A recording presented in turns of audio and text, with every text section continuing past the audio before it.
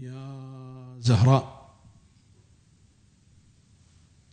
بسم الله الرحمن الرحيم. سلام عليك يا وجه الله الذي إليه يتوجه الأولياء. بقية الله،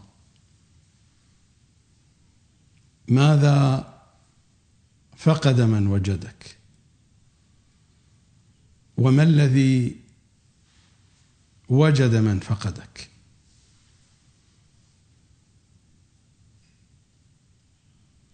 سلام عليكم أخوتي أخواتي، أبنائي بناتي. بين أيديكم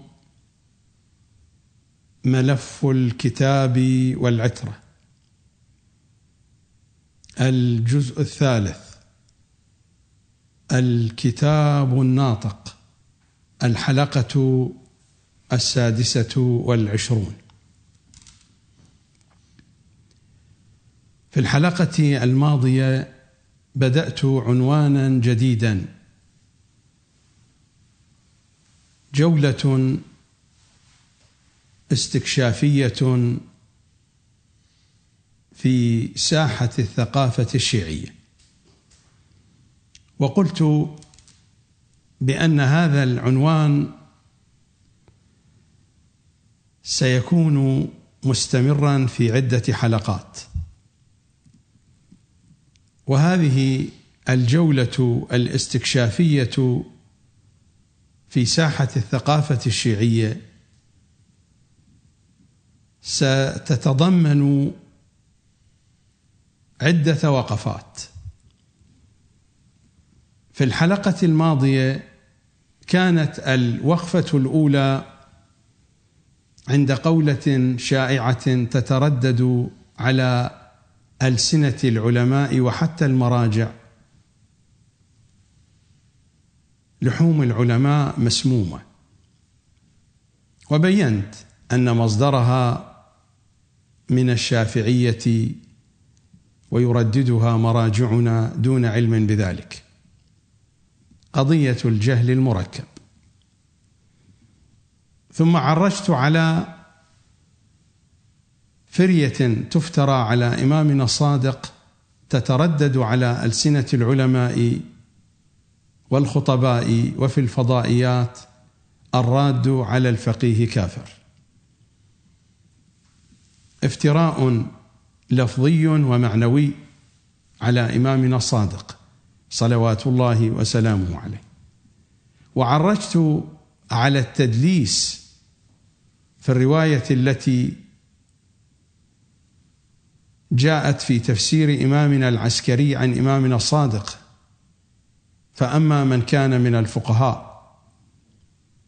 وتحدثت عن التدليس الذي تعاملت به المؤسسة الدينية مع هذه الرواية.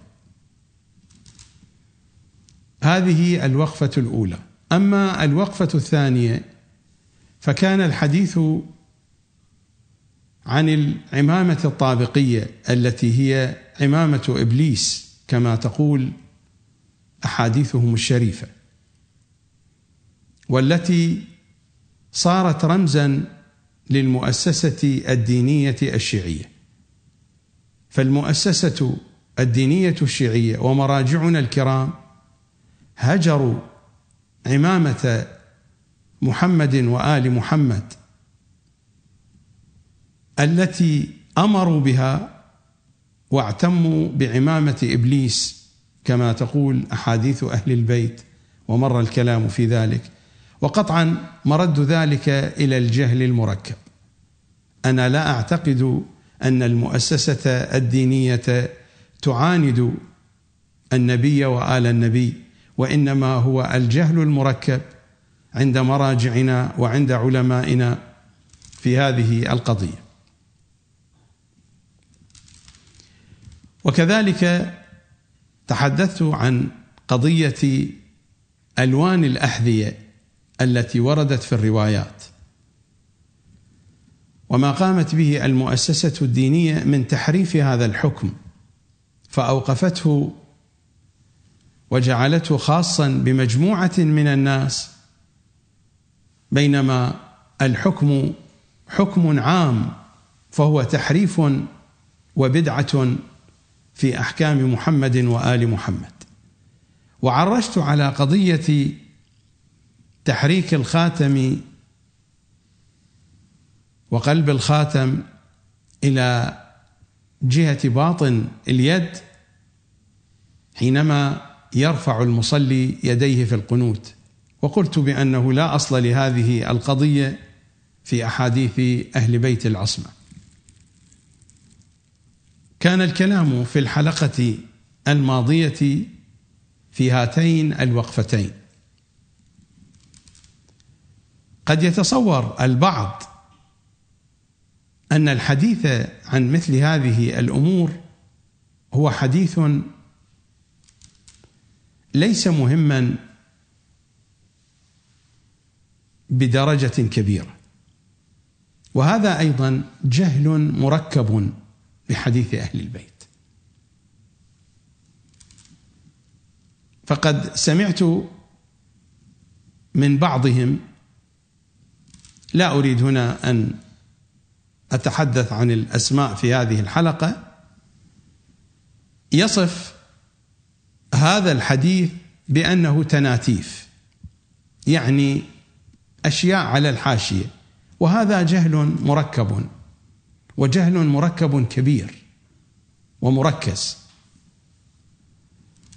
أن تكون أحاديث أهل البيت وأن يكون التفقه في أحاديث أهل البيت يوصف بالتناتيف. ثم القضية ليست هكذا، ولا أريد أن أطيل الوقوف مع هذا المتحدث أو ذاك المتكلم. لا شأن لي بمن يتكلمون، وأنتم خصوصا الذين رافقوني في أحاديثي وبرامجي وفي سيرة حياتي اليومية، لا أعبأ ولا أبالي بما يقول القائلون. ما أقتنع به وأجده واضحا وصريحا من عمق منهج الكتاب والعترة أتناوله وأتحدث به وأصدع به وأصرح به، سواء أن الآخرين رفضوا ذلك، استهزأوا به، قبلوا ذلك، لا يشكل ذلك عندي فارقا في الموضوع.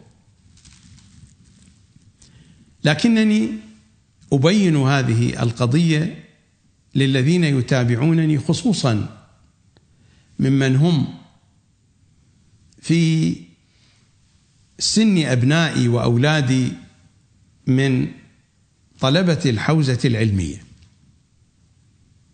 قد يقولون لكم إن هذه القضايا ليست مهمة، هذه القضايا بالغة الأهمية. كيف؟ سأبين لكم ذلك. هذه القضايا رموز مهمة، والرموز حتى إذا ما أردنا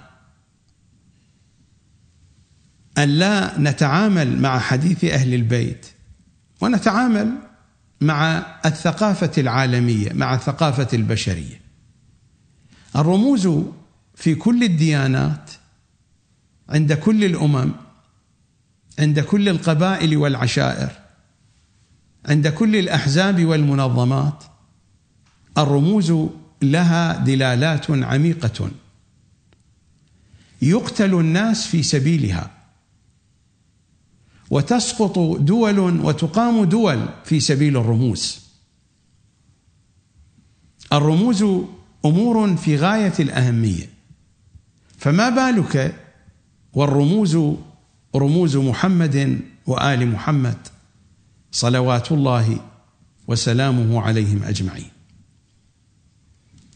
سأضرب لكم مثالا وأنتم ستكتشفون أهمية الرمز.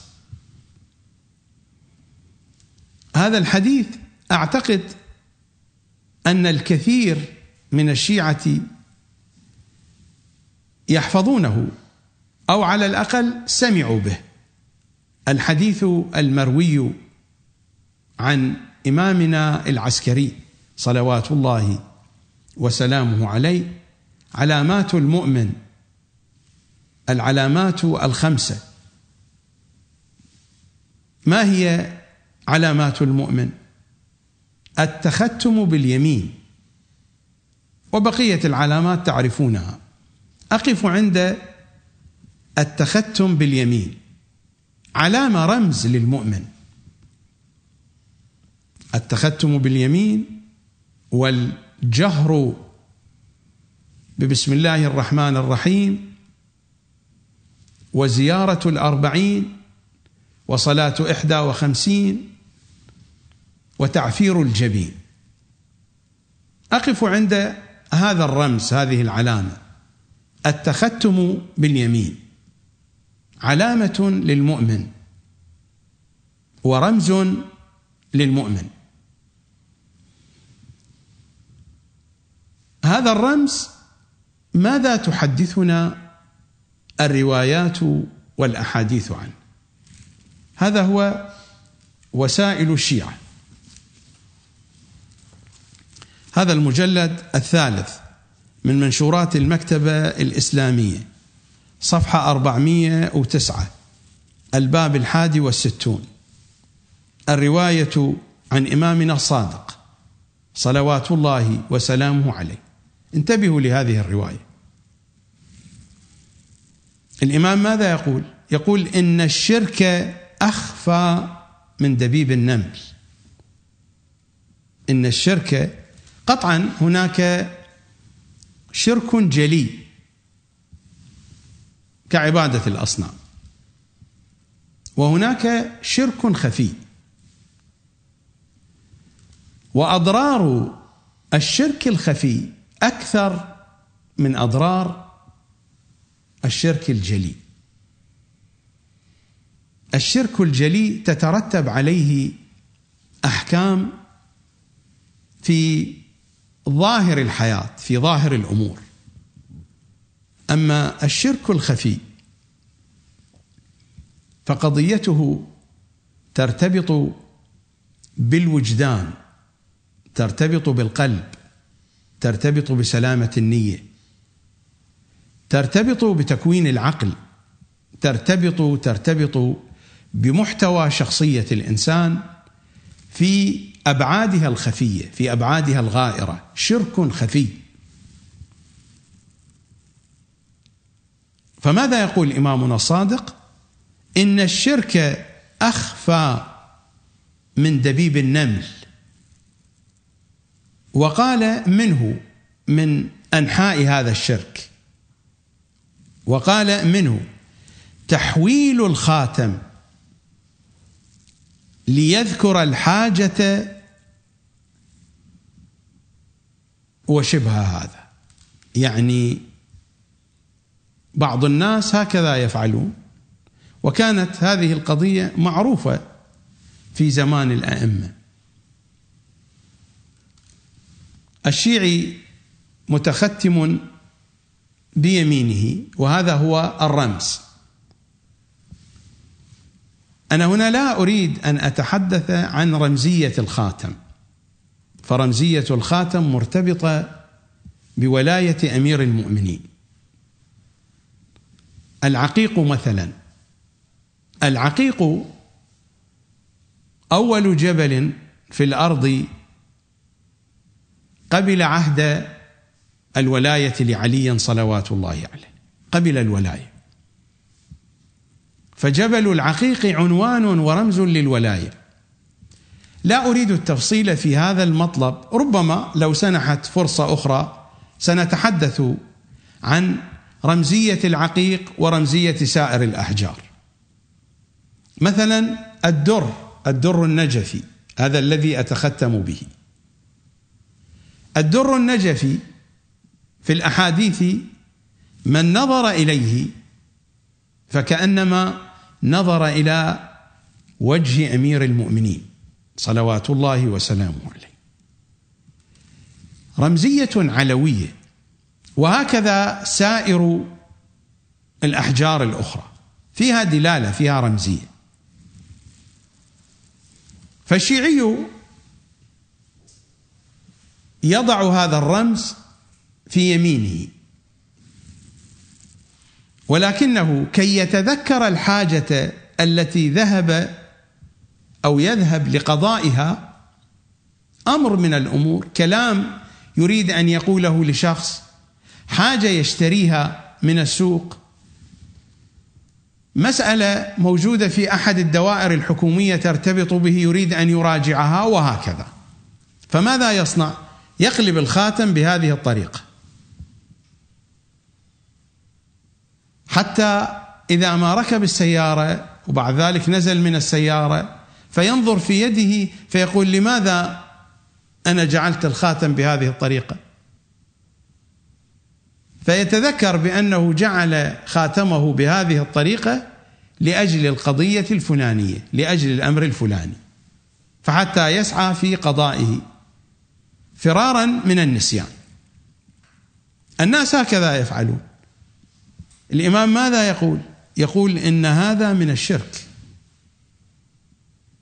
أين وجه الشرك هنا؟ وجه الشرك أن الإنسان يذكر نفسه، هذا ليس من الشرك. وجه الشرك هو في تغيير الرمز. هذا رمز، رمزك هذا رمز الإيمان. حينما تقوم بقلبه هكذا إنك غيرت الرمز، عبثت بالرمز. العبث بالرمز هو هذا الذي قالت الرواية والحديث المعصوم بأنه من الشرك، العبث بالرمز. سلوا الفقهاء عن معنى هذه الرواية فقد كتبوا عنها، والذي كتبوه شيء بعيد. أنا هنا لا أريد أن أتحدث في تفاصيل هذه القضية. إن الشرك أخفى من دبيب النمل، وقال منه تحويل الخاتم ليذكر الحاجة. فليس الشرك في أن الإنسان يوجد شيئا أو يقوم بشيء لكي يتذكر أمرا من الأمور، هذا لا علاقة له بالشرك. الشرك أين؟ الشرك هنا في أنك عبثت بالرمز. فعلامة المؤمن التختم باليمين، والتختم هو هذا. والأحجار هذه لها رمزية بولايتهم صلوات الله وسلامه عليهم أجمعين. فالعبث بالرمز شرك خفي، والشرك الخفي يجر على الإنسان ما يجر. نعم، الأئمة أجازوا في حالة واحدة، أنك تحرك الخاتم في حال الصلاة لأجل أن تضبط عدد الركعات إذا كنت مبتلا بقضية عدم ضبط عدد الركعات. هذا هو الوسائل، أيضا المجلد الخامس من نفس الطبعة صفحة 343، عن حبيب ابن المعلى أنه سأل أبا عبد الله إمامنا الصادق فقال له: إني رجل كثير السهو، فما أحفظ صلاتي إلا بخاتمي، أحوله من مكان إلى مكان. فقال: لا بأس به. مثلا الركعة الأولى هنا، الركعة الثانية يحوله إلى هذا، وهكذا إلى هذا الإصبع، يحول الخاتم بين أصابعه، أو يحركه بهذه الطريقة بهذه الطريقة كأن يجعل واجهة الفص هنا وهنا تارة، يحرك الخاتم. الإمام ماذا قال له؟ فقال: لا بأس به، لأنه هنا الرمز في خدمة الرموز الأخرى. الصلاة أيضا رمز، ليس خروجا عن دائرة الرمز داخل الرموز الدينية في ساحة الغيب. أما أن الإنسان يتذكر حاجة دنيوية، حاجة شخصية، ويعبث بالرمز، فذلك شرك خفي. أما هنا في قضية ضبط ركعات الصلاة فلا بأس بذلك. عن عبد الله ابن المغيرة عنه صلوات الله عليه أنه قال: لا بأس أن يعد الرجل صلاته بخاتمه، إلى آخر الرواية الشريفة.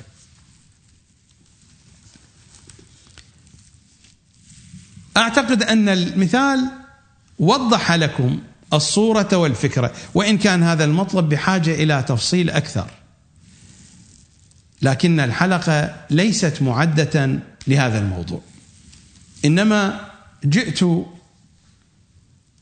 بهذه المسألة كمثال حتى تعرفوا أهمية الرمز عند أهل البيت.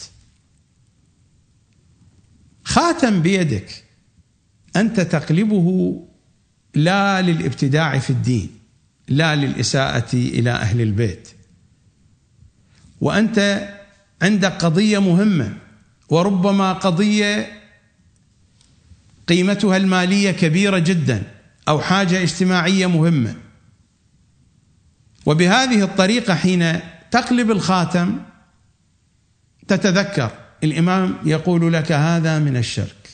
لماذا؟ لأنك تعبث بهيئة الرمز. الرمز هيئته هكذا، أن تبدل الرمز، أن تقلب الرمز، أن تغير الرمز، فذلك شرك خفي. شرك. ماذا تريدون أخطر من الشرك؟ هذه تناتيف. الذي يقول هذا الكلام جاهل مركب. جهل مركب. الجهل المركب الذي يضرب بأطنابه في المؤسسة الدينية. الشرك من التناتيف. هل يقول قائل بذلك؟ لاحظتم أهمية الرمز. العمامة رمز، ورمز كبير، وعلامة كبيرة. والآية في سورة آل عمران مرت علينا في وصف الملائكة المسومين في الآية 25 بعد 100: بلى إن تصبروا وتتقوا ويأتوكم من فورهم هذا يمددكم ربكم ب5,000 من الملائكة مسومين. الآية ما قالت ب5,000 من الملائكة أقوياء. الآية ما قالت ب5,000 من الملائكة طاهرين، قالت مسومين، لهم رمز، لهم علامة. مسومين أي لهم سمة، السمة العلامة الرمز. الصفة الوحيدة التي أوردها القرآن في وصف هؤلاء الملائكة بأن لهم سمة، بأن لهم رمز، وهذا يدلك بوضوح على أهمية هذه الرموز. أما القائلون بأن هذه تناتيف فهذا يكشف عن جهل مركب بآيات الكتاب الكريم وبأحاديث أهل بيت العصمة وبالذوق العلوي وباللحن المهدوي. مشكلة كبيرة.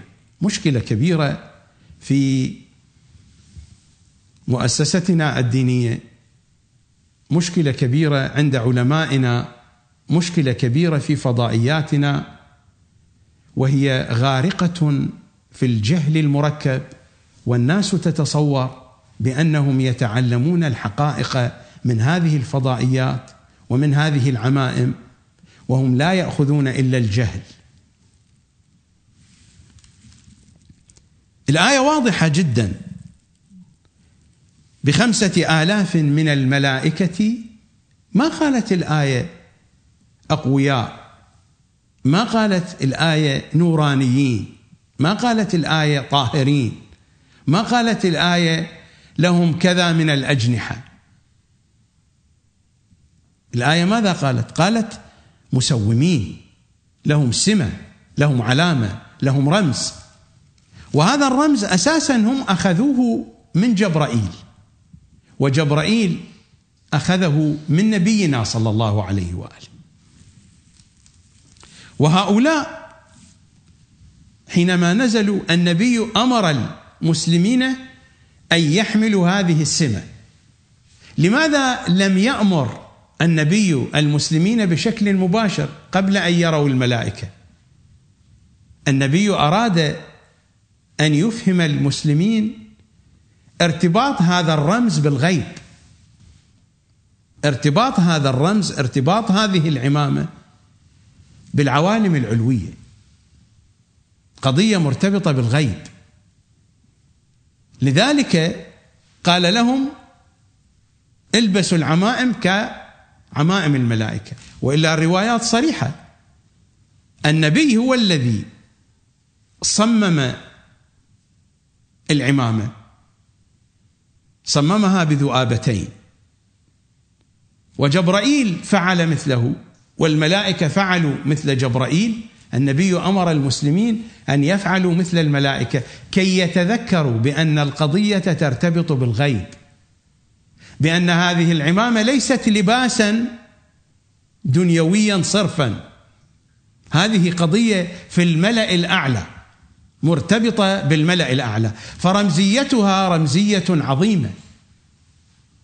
ولذا حتى الميت، ومرت علينا الروايات، من جملة آداب التكفين أن توضع عمامة على رأسه بذؤابتين كعمامة رسول الله، كعمامة هؤلاء الملائكة.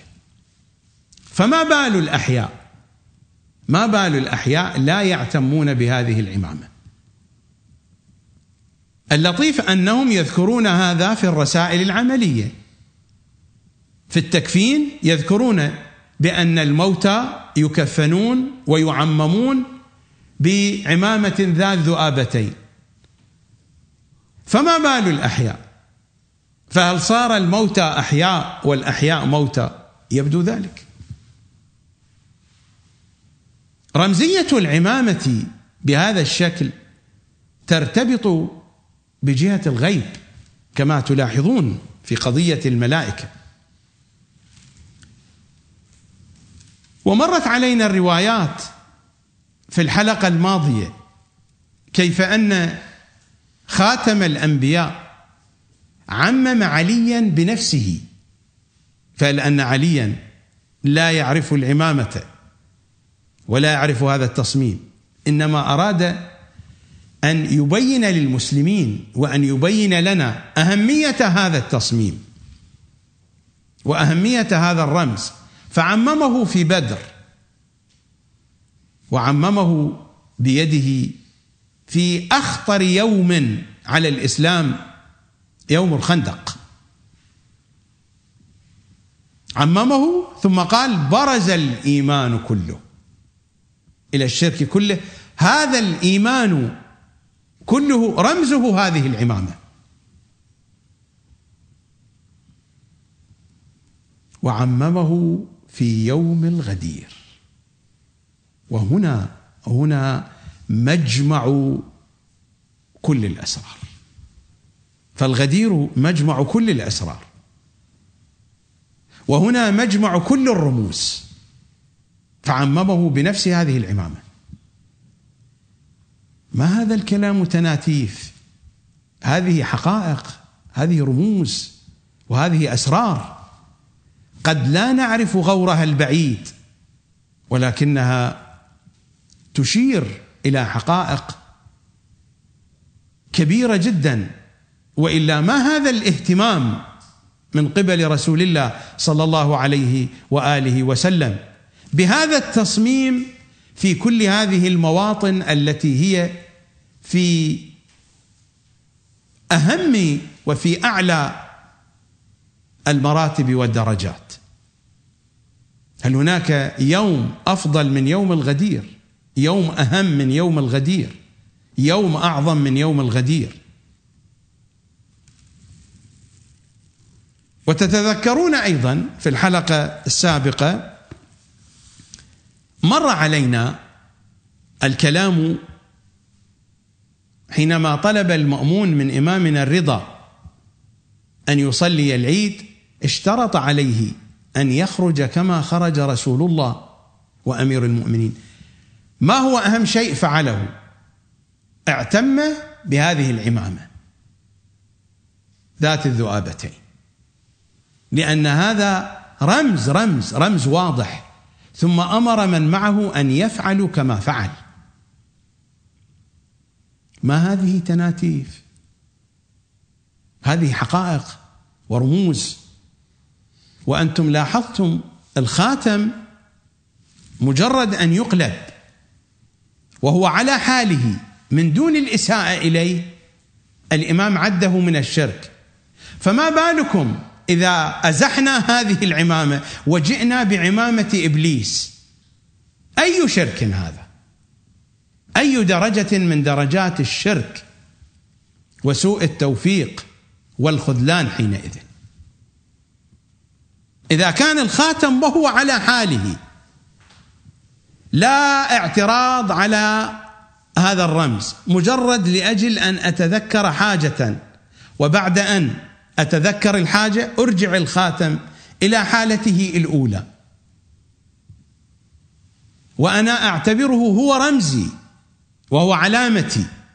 ومع ذلك الإمام يقول هذا شرك.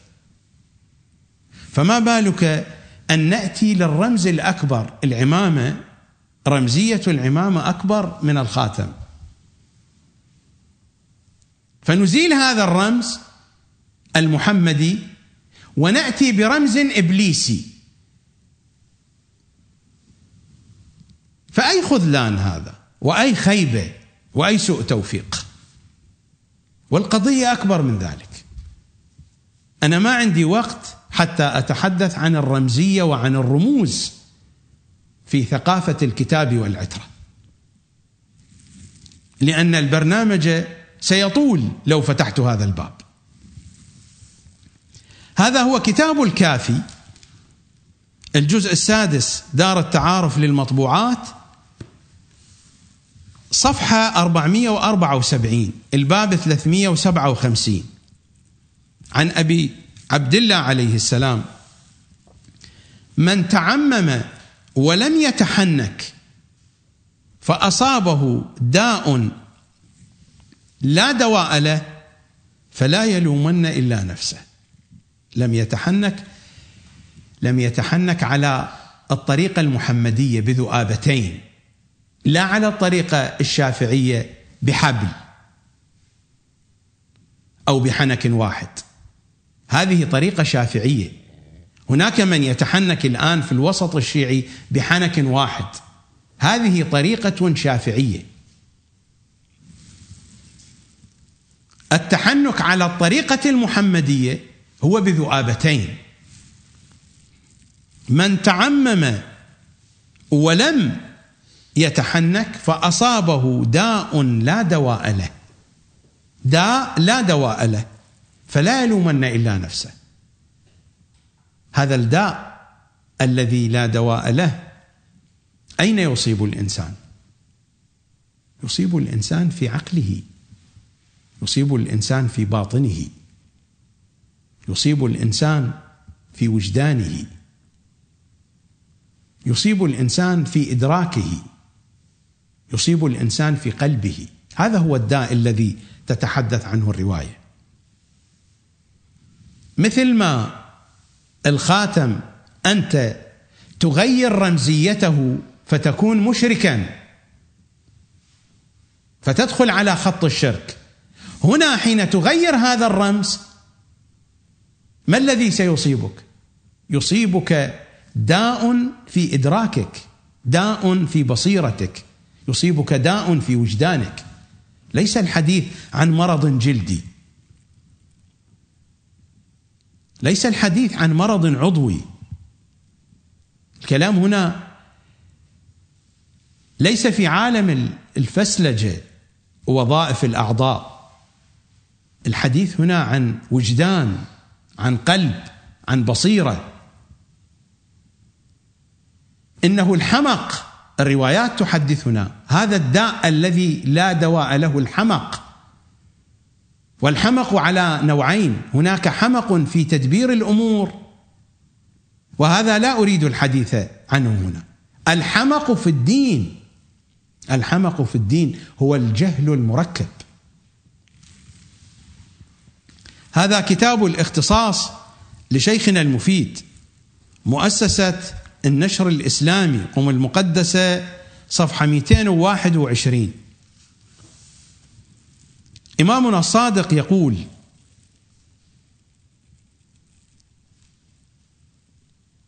من أعجب بنفسه، من أعجب أو أعجب بنفسه هلك،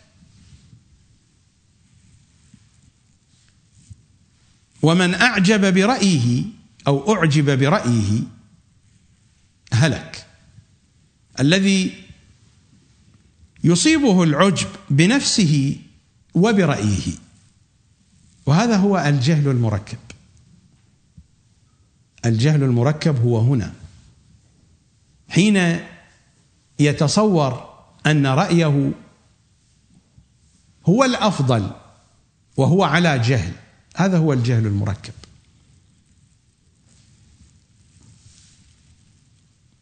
وإن عيسى ابن مريم عليه السلام قال: داويت المرضى فشفيتهم بإذن الله، وأبرأت الأكمه والأبرص بإذن الله، وعالجت الموتى فأحييتهم بإذن الله، وعالجت الأحمق فلم أقدر على إصلاحه.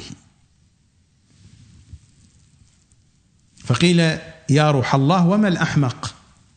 قال: المعجب برأيه ونفسه، الذي يرى الفضل كله له لا عليه، ويوجب الحق كله لنفسه ولا يوجب عليها حقا، فذاك الأحمق الذي لا حيلة في مداواته.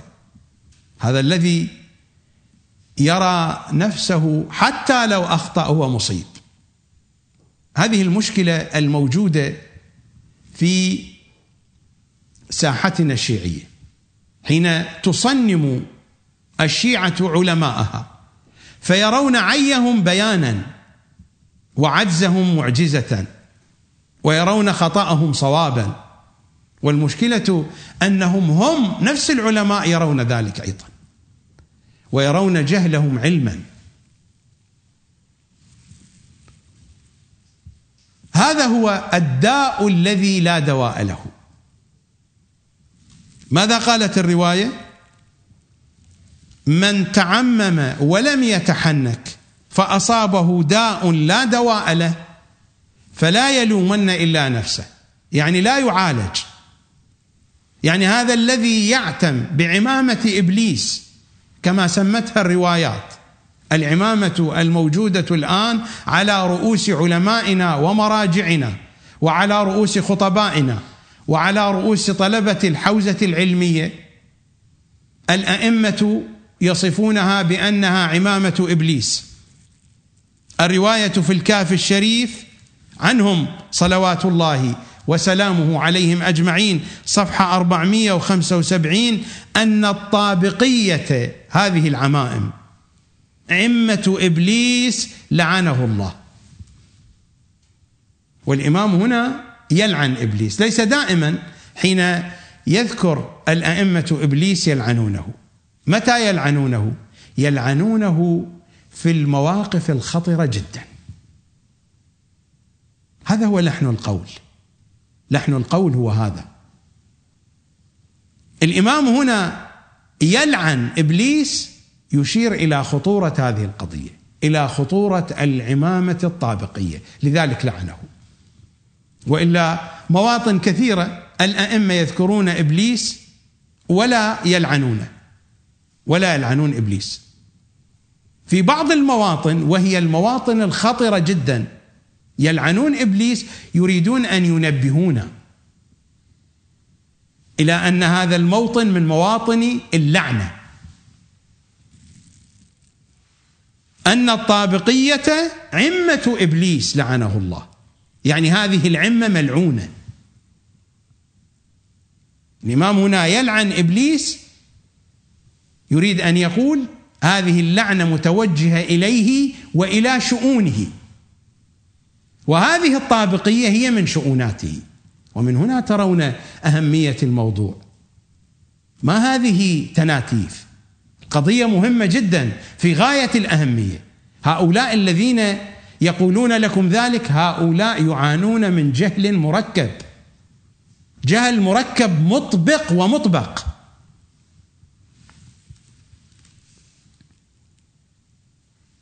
الطابقية عمة إبليس لعنه الله، فاللعنة متوجهة إلى إبليس هنا وإلى جميع شؤوناته.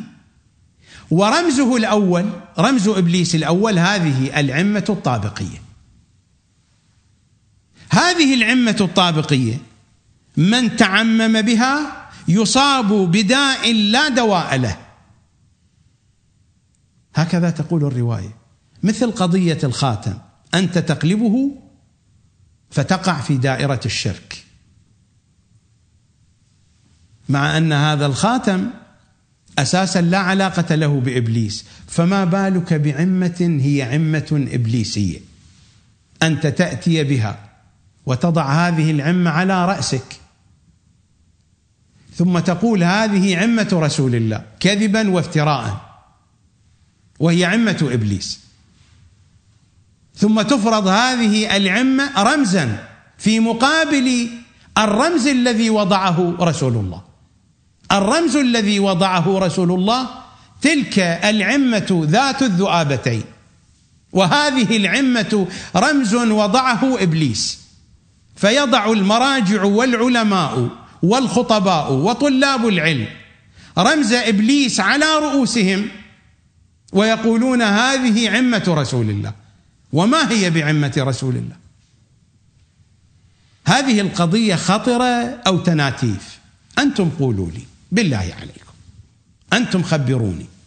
هذه القضية خطرة في غاية الخطورة. الخاتم تحركه لتذكر الحاجة تقع في دائرة الشرك،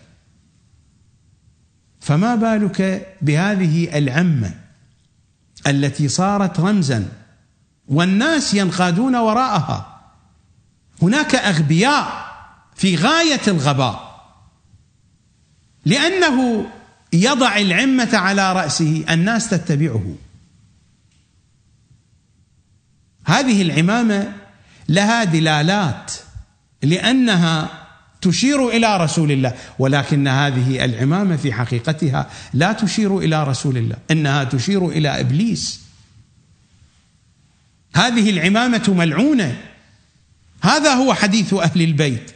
الطابقية عمة إبليس لعنه الله. الرواية في الكاف الشريف صفحة 475، وهذا هو الجزء السادس من أجزاء الكاف الشريف. أما الداء الذي لا دواء له فهذا هو الحمق الذي تحدث عنه إمامنا الصادق صلوات الله وسلامه عليه. والقضية لا تقف عند هذا الحد. فإذا كانت العمامة عمامة إبليس، وكان الحذاء حكمه قد حرف، حرفت الأحكام، بأي حق تحرف الأحكام؟ فيجعل هذا اللون أو هذا النمط أو هذا التصميم من الأحذية خاص بطبقة معينة. القضية ليست في الحذاء، القضية في المبدأ، في تحريف الأحكام. هذا الذي يقول لكم بأن هذه القضية ليست مهمة. أنا هنا لا أتحدث عن أهمية الحذاء وعن أهمية لون الحذاء، إنني أتحدث عن المبدأ، إنني أتحدث عن قضية تحريف أحكام أهل البيت.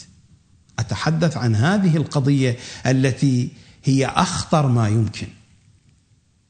يعني الإمام يقول شيء ويأتي المرجع والفقيه وتأتي المؤسسة الدينية فتقول شيئا آخر. والغريب لو أن أحد الطلبة لبس هذا المداس الأصفر وهو بحكم أهل البيت يلبس، يحاربونه، يستهزئون به. أليس هذا استهزاء بحكم أهل البيت؟ أليس هذا استهزاء بأدب أهل البيت؟ هذا شيء موجود في المؤسسة الدينية إلى هذه اللحظة التي نحن نعيشها. هذا الذي يقول بأن هذه الأمور تناتيف، يعني إما هو يدرك أهمية هذه الأمور ويحرف الحقائق، وتحريف الحقائق في جو العمائم ما هو بغريب، وإما أن لا يدرك، فذلك هو الجهل المركب، وهي أهم صفة في العمائم كما لاحظتم على طول الخط. فالعمائم الإبليسية لا تؤتي إلا بالجهل المركب، وتلك هي الحقيقة الواضحة. من يريد أن ينكر الحقائق ذاك شأنه. بالنسبة لي لا أعبأ بمن ينكر الحقائق، سأستمر في سرد الحقائق، وإنني أسردها لأولئك الذين يتذوقون الحقيقة، لأولئك الذين يميزون الحديث لا لأنه حديثي، يميزون الحديث بموازين المنطق الرحماني والمنطق الشيطاني. أنا لا أحترم أحدا يقبل كلامي لأنه كلامي، لا أحترمه والله، ولا أقول هذا لأنني أتحدث على شاشة التلفزيون. في داخلي لا أحترم شخصا يقبل قولي لأنه قولي، إنني أحترم الإنسان الذي يقبل قولي إذا كان يحمل القيمة في ذاته، إذا كان هذا القول يحمل قيمة، فالحقائق تحمل قيمتها في نفسها. وهذا هو منطق محمد وآل محمد، هذا هو منطق محمد وآل محمد. كلامهم يحمل القيمة في نفسه. إذا تكلمنا بكلام يحمل قيمته في نفسه وقبل على هذا الأساس، هذا الشخص يستحق الاحترام. أما أنه يقبل كلامي لأنني أنا فلان الفلاني أقول هذا الكلام، بالنسبة لي أنا لا أحترمه حقيقة.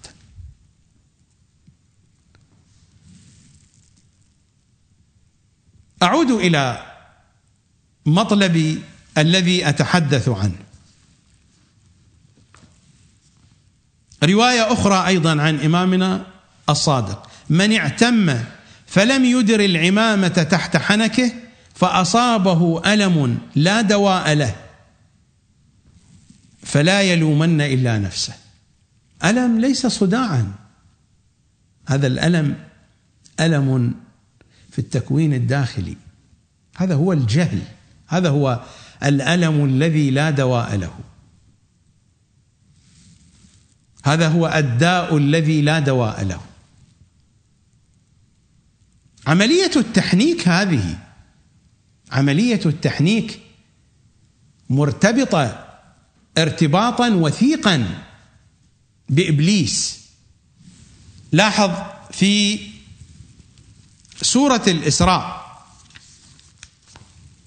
في سورة الإسراء في الآية 62 من سورة الإسراء قال: أرأيتك هذا الذي كرمت علي لئن أخرتني إلى يوم القيامة فماذا أصنع لهم؟ لأحتنكن ذريته إلا قليلا. لأحتنكن ذريته إلا قليلا. كيف يحتنك ذرية آدم؟ أن يقودهم كما يوضع اللجام تحت حنك الدابة وتقاد.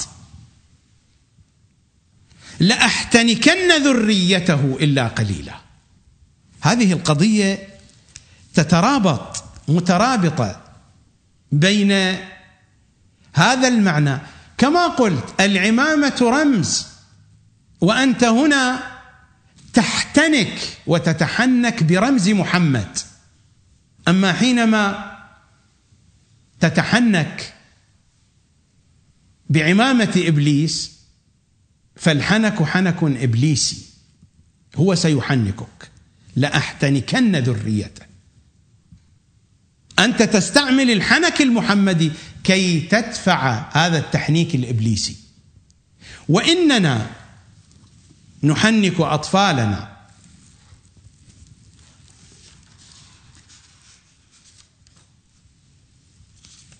فلا ندري هل حنكنا آباؤنا. نحن حنكنا أطفالنا.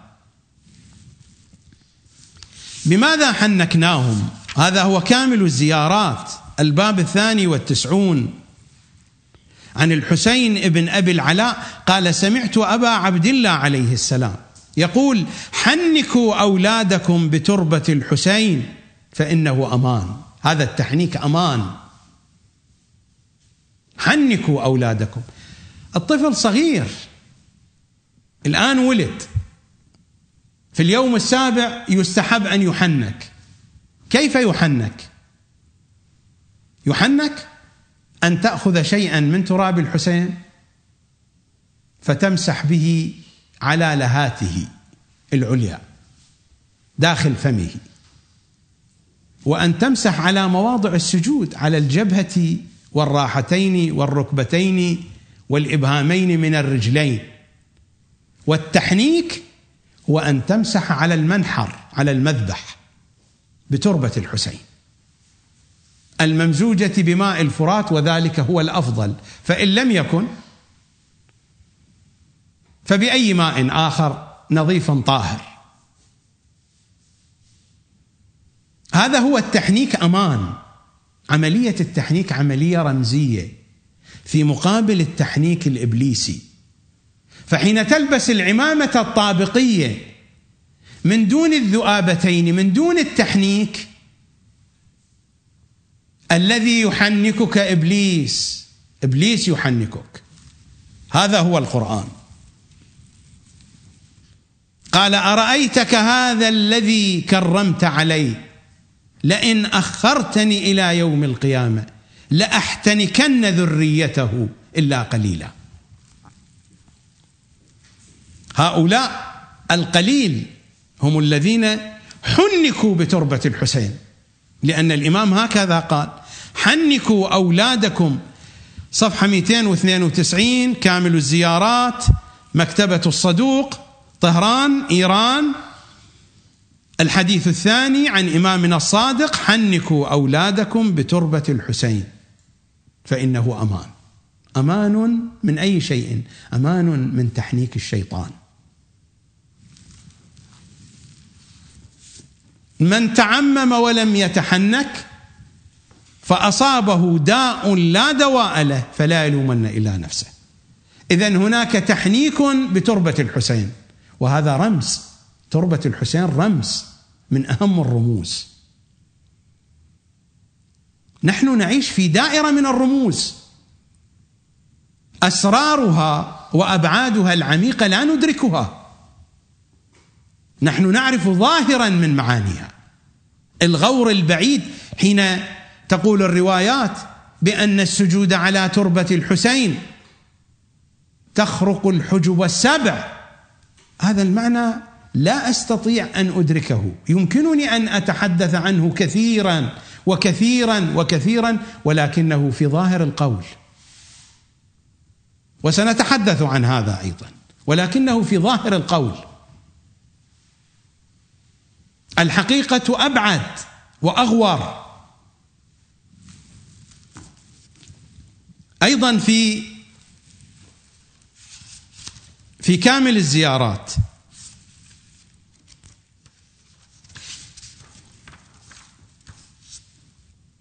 عن إمامنا الصادق، الباب 91 من نفس الطبعة، صفحة 289، الرواية الثالثة: طين قبر الحسين شفاء من كل داء، حتى من هذا الداء الذي لا دواء له. إذا تتذكرون ذكرت لكم في الحلقة الماضية قصتي مع العمامة ذات الذؤابتين وما فعلوه بي من استهزاء وسخرية، وقلت بأنني كنت قليلا ما ألبس العمامة الطابقية وكنت أدس فيها تراب الحسين، لأنني قد قرأت هذه الروايات، قرأت هذه الأحاديث، فلم أجد دواء لهذا الداء إلا بتربة الحسين. طين قبر الحسين، أنا لا أدعي بأنني لست على جهل مركب، كل الناس هناك مساحة في حياتهم يكون فيها جهل مركب، وأنا حالي من حال الناس. هناك أشياء أتصور بأنني أعرفها، ولكنني في الحقيقة لست أعرفها على حقيقتها، وهذا هو الجهل المركب، وهذا شيء موجود في حياتنا جميعا، ولا يمكن للإنسان أن يتخلص من هذا الجهل. هذه طبيعة بشرية، لكنني أتحدث عن الجهل في معارف الكتاب والعترة، أتحدث عن هذا الجهل الذي تسببه هذه العمامة الطابقية، الجهل المركب. عن إمامنا الصادق، الرواية الرابعة: في طين قبر الحسين الشفاء من كل داء، وهو الدواء الأكبر. الدواء الأكبر يعني الدواء الذي لا يصعب عليه داء. إذن هذه الرواية: من تعمم ولم يتحنك فأصابه داء لا دواء له، هناك الدواء الأكبر، أصابه داء لا دواء له، هناك داء لا دواء له، ولكن هناك الدواء الأكبر، الدواء الأكبر الذي يكون دواء لكل داء.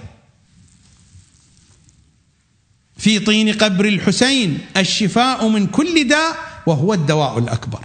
الرواية السادسة: من أصابته علة فبدأ بطين قبر الحسين شفاه الله من تلك العلة، إلا أن تكون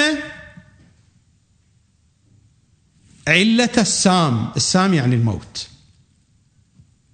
إلا أن يكون الموت، حان أجله يموت حينئذ. والروايات كثيرة وثيرة، وليس البرنامج للحديث عن تربة الحسين، وإلا لأريتكم العجب العجاب في أحاديث أهل البيت حول تربة الحسين ومضامين تلك الأحاديث. من تعمم ولم يتحنك فأصابه داء لا دواء له فلا يلومن إلا نفسه. هذا هو الداء الذي نتحدث عنه، وهو الجهل المركب. لماذا؟ لأن إبليس سيحتنكه حينئذ.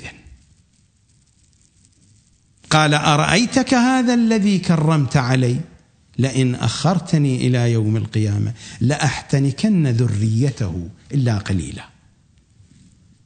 الذين تحنكوا بتربة الحسين، والذين تحنكوا بذؤابة العمامة المحمدية. تذكروا الحنك الواحد طريقة شافعية. العمامة لها ذؤابتان: عمامة الحجة بن الحسن الذي تدعي المؤسسة الدينية بأنها تنوب عنه، عمامته لها ذؤابتان. والقضية ربما تكون أبعد من ذلك، أبعد وأبعد، لكنني أرى الوقت يجري سريعا. فقط أشير إلى ملاحظة قد تنفعكم هذه الملاحظة. هناك علم من العلوم الحديثة يسمى بعلم الطاقة. لي شيء من اطلاع على هذا العلم. يمكنكم أن تسألوا المختصين ممن تعرفون اطلاعهم في هذا العلم. علم الطاقة يدرس الطاقة الكونية النازلة من الكون. هناك أنواع من الطاقة تأتي من خارج الأرض. لا أتحدث عن الطاقة الشمسية. الطاقة الشمسية بكل أصنافها ودرجاتها هي لون من ألوان الطاقة الكونية. هناك ألوان من الطاقة تأتي إلى الأرض فتفلتر عبر الغلاف الغازي. هذه الطاقة منها ما هو سلبي ومنها ما هو إيجابي. تلاحظون في كل الأمم وعند كل الشعوب هناك أغطية للرؤوس في الحرب وفي السلم. رجال الدين لهم أغطية، الملوك لهم أغطية لرؤوسهم. هناك شيء يلبس، النساء، الرجال. قطعا أول من صمم أغطية الرؤوس هم الأنبياء. النبي إدريس هو من علم الناس الخياطة، وهو أول من صمم الثياب والملابس. النبي إدريس، هكذا تقول الروايات. بالنتيجة إنها من الأنبياء. لا يعني أن الذين سبقوا إدريس لم يكونوا يلبسون، لكن الثياب صارت بشكل كامل وناضج، وظهر فن الخياطة، وظهرت هذه الحرفة بشكل مدروس وعلمي في زمان النبي إدريس وعلى يده.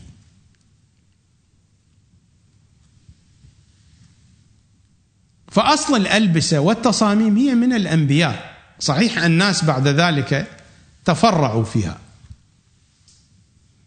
في علم الطاقة الأغطية الموجودة على الرؤوس إذا ما تلاحظون إما تكون على شكل قبة، وإما تكون بشكل مخروطي، وإما في الأعم الأغلب أشكالها تتناسب مع تلقي الطاقة النازلة على الإنسان.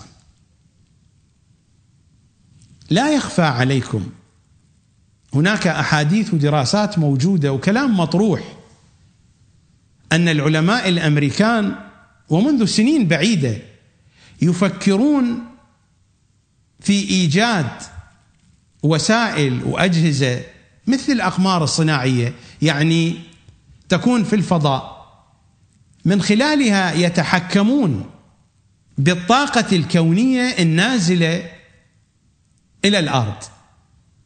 لماذا؟ لأنهم يعتقدون، والكلام صحيح، أن هذه الطاقة الكونية النازلة هي التي تبعث التوازن في حياة الإنسان،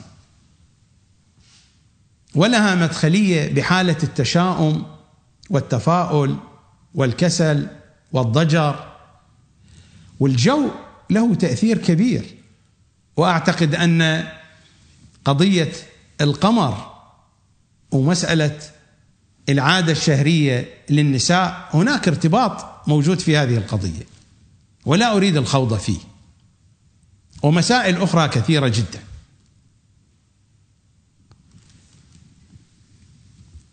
العمامة ذات الذؤابتين حين تنزل الطاقة على الإنسان، الذؤابة الأولى والثانية تكون مسارب لتفريغ الطاقة السلبية، وفي نفس الوقت تحدد مقادير الطاقة الإيجابية. في بعض الأحيان تنزل على الإنسان طاقة إيجابية بكمية كبيرة ولا تكون نافعة له. ربما البعض لا يقبل هذا الكلام. أنا هنا لا أريد أن أثبت هذه الحقائق، إنما استطرادا ذكرتها، وكلام هذا أضعه على الحاشية، وإن كنت أعتقد به إلا أنني أضعه على الحاشية لأن هذا الكلام بحاجة إلى تفصيل وتطويل، ولست بصدد الولوج في هذه القضية، ولا أريد أن أحول حديث أهل البيت إلى مثل هذه الموضوعات، وبالتالي سأحتاج إلى حلقات وحلقات كي أوضح المطلب من جميع جهاته. لكنني فقط أردت أن أقرب صورة، وهذه الصورة دعوها في الحاشية، أن هذه العمامة بتصميمها بهاتين الذؤابتين هذه مسارب، حينما تنزل الطاقة السلبية تتسرب من خلالها، وفي نفس الوقت تنظم هذه العمامة بشكلها الذي يختلف عن العمامة الطابقية، تنظم الطاقة الإيجابية النازلة للإنسان. فأنت حين ترفع الحنك وترجعه إلى نفس العمامة، القضية فيها تفصيل لا أريد الخوض فيه، وربما البعض قد يستغرب من هذا الطرح ولا علاقة له بالروايات. له علاقة لو أردت أن أبحث القضية وأربط الموضوع بالروايات، ولكن هذا المبحث بحاجة إلى وقت طويل وأنا لست بصدد الحديث عنه، فقط أردت أن أشير هذه الإشارة لعل البعض ينتفع منها، وإلا الروايات واضحة وصريحة: من تعمم ولم يتحنك فأصابه داء لا دواء له فلا يلومن إلا نفسه. وأنا أنصحكم الدواء هو التربة الحسينية.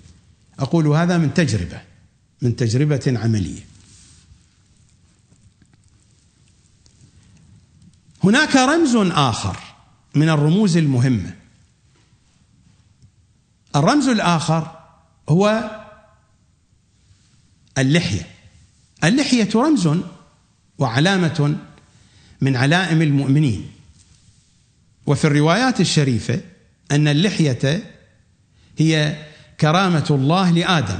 الله أكرم آدم باللحية، واللحية علامة لازمة للمؤمن، يستحب للمؤمن بل يجب على المؤمن، هذا واضح في الروايات، أن يكون ملتحيا، أن يراه الناس وهو ملتحي.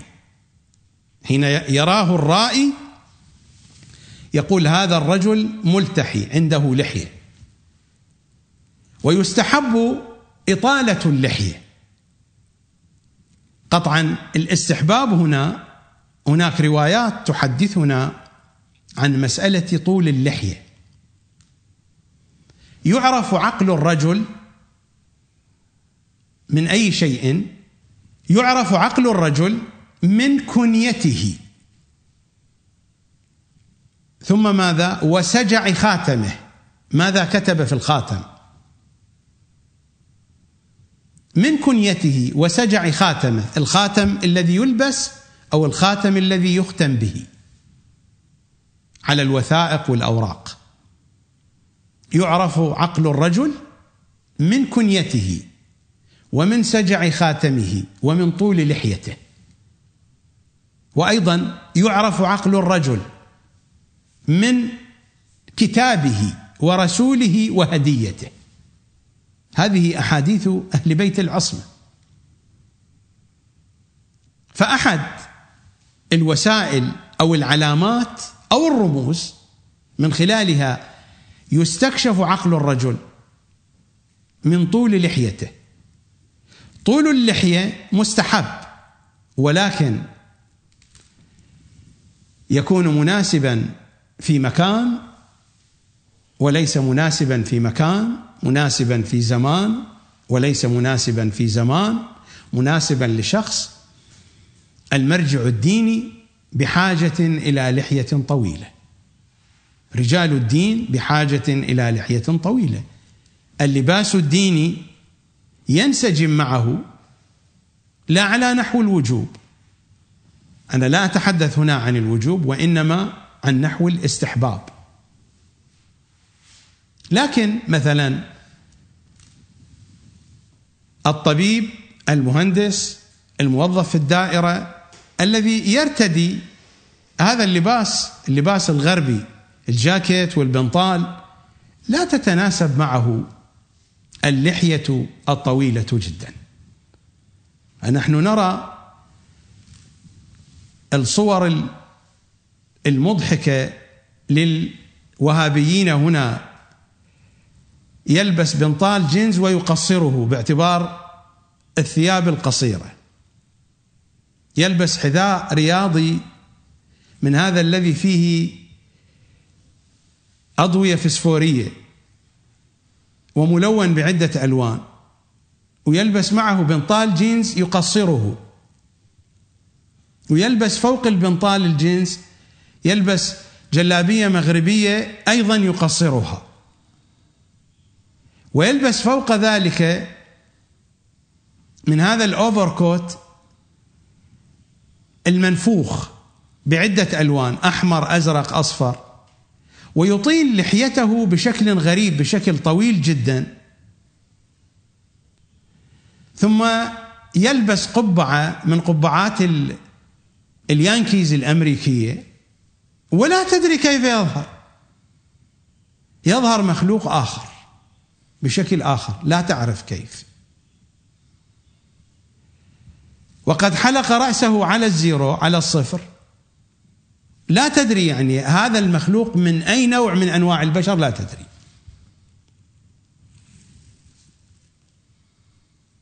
ثم يذهب ليدعو للإسلام. أي إسلام هذا الذي يدعو له؟ الجوهر الذي يتحدث عنه أم هذا المظهر؟ أي إسلام هذا؟ على أي حال. فلذلك قالت الرواية: يعرف عقل الرجل من كنيته وسجع خاتمه وطول لحيته. هل أن طول لحيته مناسب لمكانته، لمقامه، للمكان الذي هو فيه، للزمان الذي هو فيه، للحال الذي هو فيه، للوظيفة التي هو عليها؟ في جو المؤسسة الدينية يستحب أن تطال اللحية، ولكن لا أن تطال بشكل مطلق. أنا رأيت بعض المراجع، بعض العلماء يطيلون لحاهم بشكل مطلق من دون تحديد. الأئمة يرفضون ذلك. هذا هو كتاب الكافي، وهذا هو الجزء السادس. لا أريد أن أتحدث كثيرا عن اللحية وطريقة حلقها، وإن كان هذا الأمر أمرا مهما،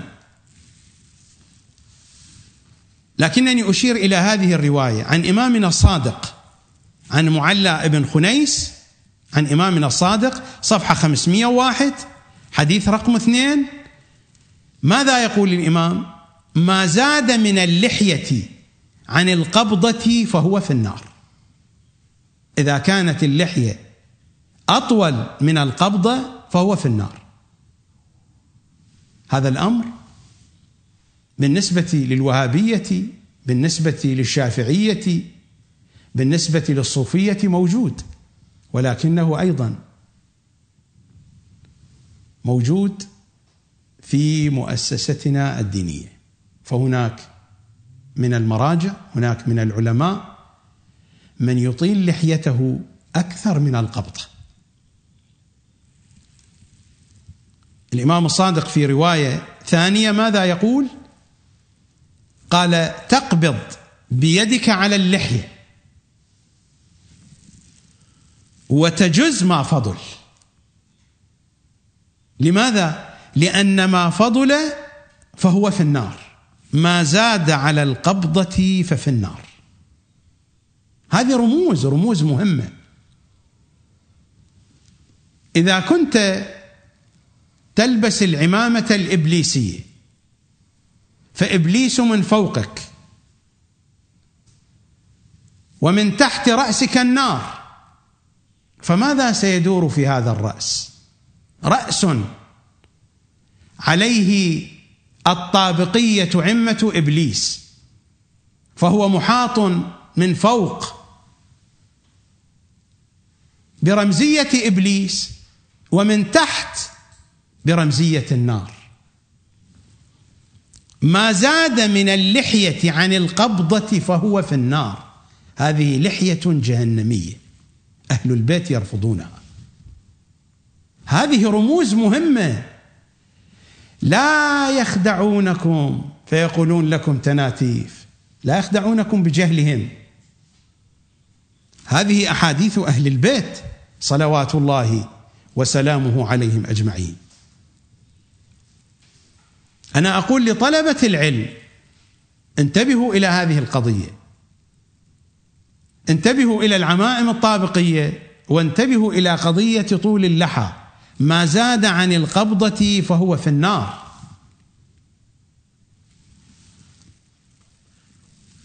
ونفس الشيء في الشارب.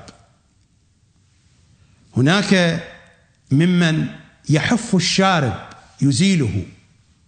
هذه طريقة الشافعية، هذه طريقة المخالفين، حف الشارب. الأئمة ما كانوا يحفون شواربهم، كانوا يقصرون شواربهم إلى الإطار، ما يسمونه بالإطار. المراد من الإطار هو هذا الحاجز بين نهاية الشارب وأعلى الشفة. هناك بياض، هذا الفاصل الذي يفصل بين نهاية الشارب وبداية الشفة يسمى بالإطار. الرواية عن إمامنا الصادق عن النبي الأعظم صلى الله عليه وآله: إن من السنة أن تأخذ من الشارب حتى يبلغ الإطار. هذا الإطار الحاجز الذي يكون بين نهاية شعر الشارب وأعلى الشفة. هكذا كان أئمتنا يفعلون.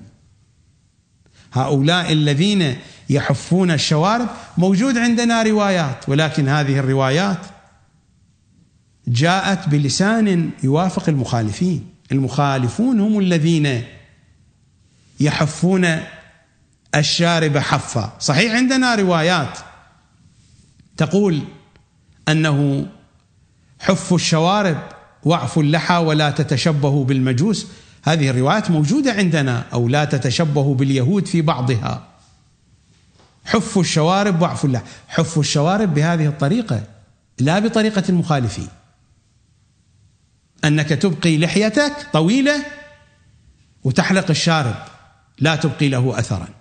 هذه طريقة المخالفين وطريقة الشافعية. أما الطريقة المحمدية العلوية المهدوية هو أنك تقص الشارب فتجعل فيما بين الشارب وما بين الشفة كالإطار. وهذا هو الشكل المتوازن، هذا هو الشكل المنسجم مع طبيعة تقاطيع وجه الإنسان. وأيضا ورد في اللحية هو تدويرها. تدوير اللحية ما المراد من تدوير اللحية؟ اللحية تكاد تكون لو لم تحلق بمثابة لحيتين. هناك اللحية الداخلية تحت الذقن، واللحية الخارجية التي هي على العارضين. التدوير هو إزالة الشعر الذي يكون تحت الذقن، وهذا التدوير. هذا الذي تقول عنه الروايات. النبي رأى رجلا طويل اللحية فقال: ما كان على هذا لو هيأ من لحيته. فبلغ ذلك الرجل فهيأ لحيته بين اللحيتين، يعني لا هي قصيرة ولا هي طويلة، ودورها. فلما رآه النبي قال: هكذا فافعلوا. لا أريد أن أطيل الحديث أكثر من ذلك،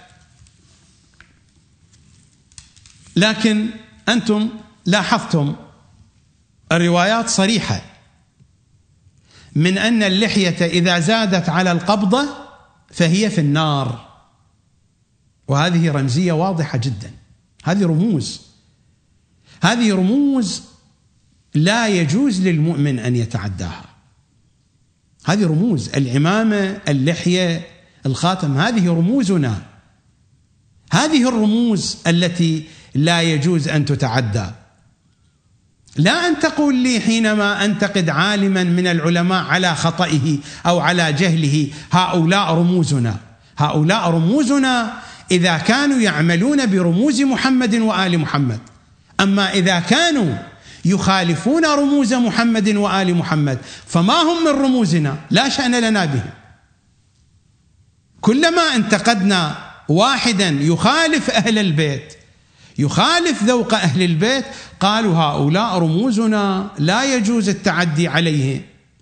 يا جماعة، هؤلاء هم يتعدون على رموز محمد وآل محمد، ما بالكم أنتم؟ هؤلاء هم يتعدون. نحن نريد أن نعلمهم، نريد أن نرشدهم. لست أنا الذي أرشد ولست أنا الذي أعلم أبدا. أنا أنقل كلام المرشدين، كلام محمد وآل محمد. لست أنا الذي أريد أن أعلمهم. آل محمد يريدون أن يعلموهم، ولكنهم لا يعودون إلى حديث آل محمد. فلا بد لأحد أن يصدع به، لا بد لأحد أن ينطق بهذا الحديث. لماذا يرتفع ناطق الشيطان فقط؟ لماذا لا يرتفع ناطق الرحمن؟ لماذا ناطق الشيطان هو الذي يمدح؟ لماذا تفتح الأبواب لناطق الشيطان، أما ناطق الرحمن تغلق الأبواب في وجهه؟ يا شيعة أهل البيت، وجهوا هذه الأسئلة لأنفسكم، سلوا أنفسكم. لماذا المنطق الرحماني هو الذي يتهم؟ لماذا المنطق الرحماني هو الذي يذم وتذمه الشيعة قبل المؤسسة الدينية؟ لماذا أنتم تذمون المنطق الرحماني؟ هذا هو المنطق الرحماني. هذا الكلام من أين أنا جئتكم به؟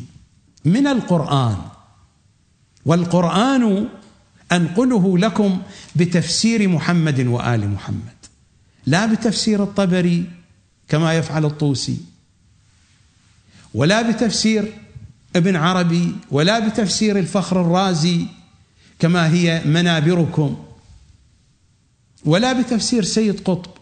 أنقل لكم القرآن بتفسير محمد وآل محمد، وأنقل لكم الحديث من عيون الكتب. من أي الكتب أنا قرأت لكم؟ الكافي، كامل الزيارات، وسائل الشيعة، عيون الكتب التي تشتمل على عيون الحديث، حديث آل محمد. ما بالكم تتنفرون من حديث آل محمد؟ لماذا تتنفرون؟ تتنفرون مني لا بأس، الناس ينفر بعضهم من بعض، لكن لماذا تنفرون من حديث محمد وآل محمد؟ لماذا تستمعون لكل جاهل مركب بالجهل المركب يحثو عليكم جهله فتقبلونه ولا تقبلون حديث محمد وآل محمد؟ لماذا؟ ما هذه الخيبة؟ ما هذه الخيبة؟ ما هذا الخذلان؟ ما سوء التوفيق هذا؟ ما سوء الحظ هذا الذي دهاكم؟ والله لا يؤذيني ذلك، أنا لا يؤذيني ذلك، إنما أراكم في خيبة لا تماثلها خيبة، أراكم في خذلان لا يماثله خذلان. هذا حديث محمد وآل محمد. لماذا تتبعون أناسا يعانون من الجهل المركب من رؤوسهم إلى أقدامهم؟ رؤوس يعلوها الرمز الشيطاني ومن أسفلها الرمز الجهنمي، ماذا تتوقعون أن يصدر منها؟ أنتم قولوا لي، ماذا تتوقعون؟ هل يصدر منها منطق الرحمن أم يصدر منها منطق شيطاني؟ أنتم احكموا، لست أنا، لا شأن لي بكم، ولكن هذه أحاديث أهل البيت.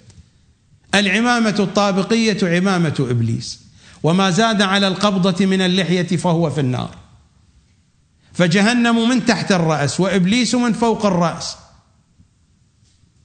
ويحشى الرأس بقذارات علم الرجال، فماذا ينتج حينئذ؟ قولوا لي، أنتم قولوا لي، النتائج ما هي؟ جهل مركب. هو هذا الجهل المركب، هو هذا الحمق، هو هذا الذي تحدثت عنه الروايات.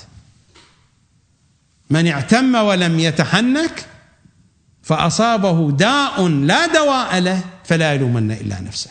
هذا كلام الأئمة. دواؤنا الأكبر هو الحسين صلوات الله وسلامه عليه. وقت البرنامج يكاد يقترب من وقت الأذان والصلاة،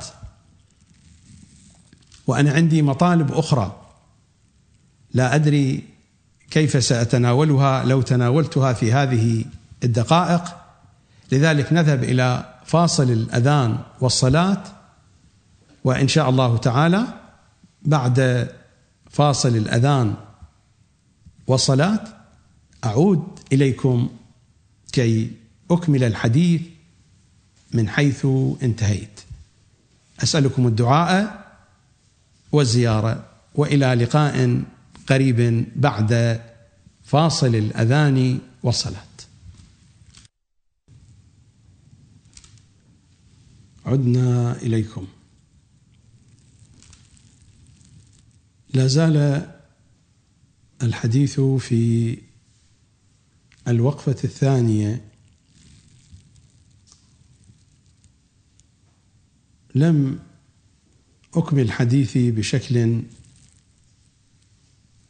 تام، وبقيت عندي ملاحظة وربما أكثر من ملاحظة في أجواء العمامة الطابقية. لو سألنا علماءنا هذا السؤال: هل يجوز التشبه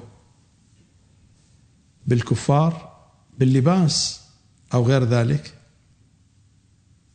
قطعا سيجيبون لا يجوز التشبه بالكفار وبأعداء الله بلباسهم أو بأي شأن من شؤوناتهم الأخرى. فهل يجوز التشبه بإبليس؟ سؤال هنا. لذلك الشيخ الصدوق في كتاب الفقيه، وقرأت عليكم هذا الكلام من كتاب الفقيه في الجزء الأول،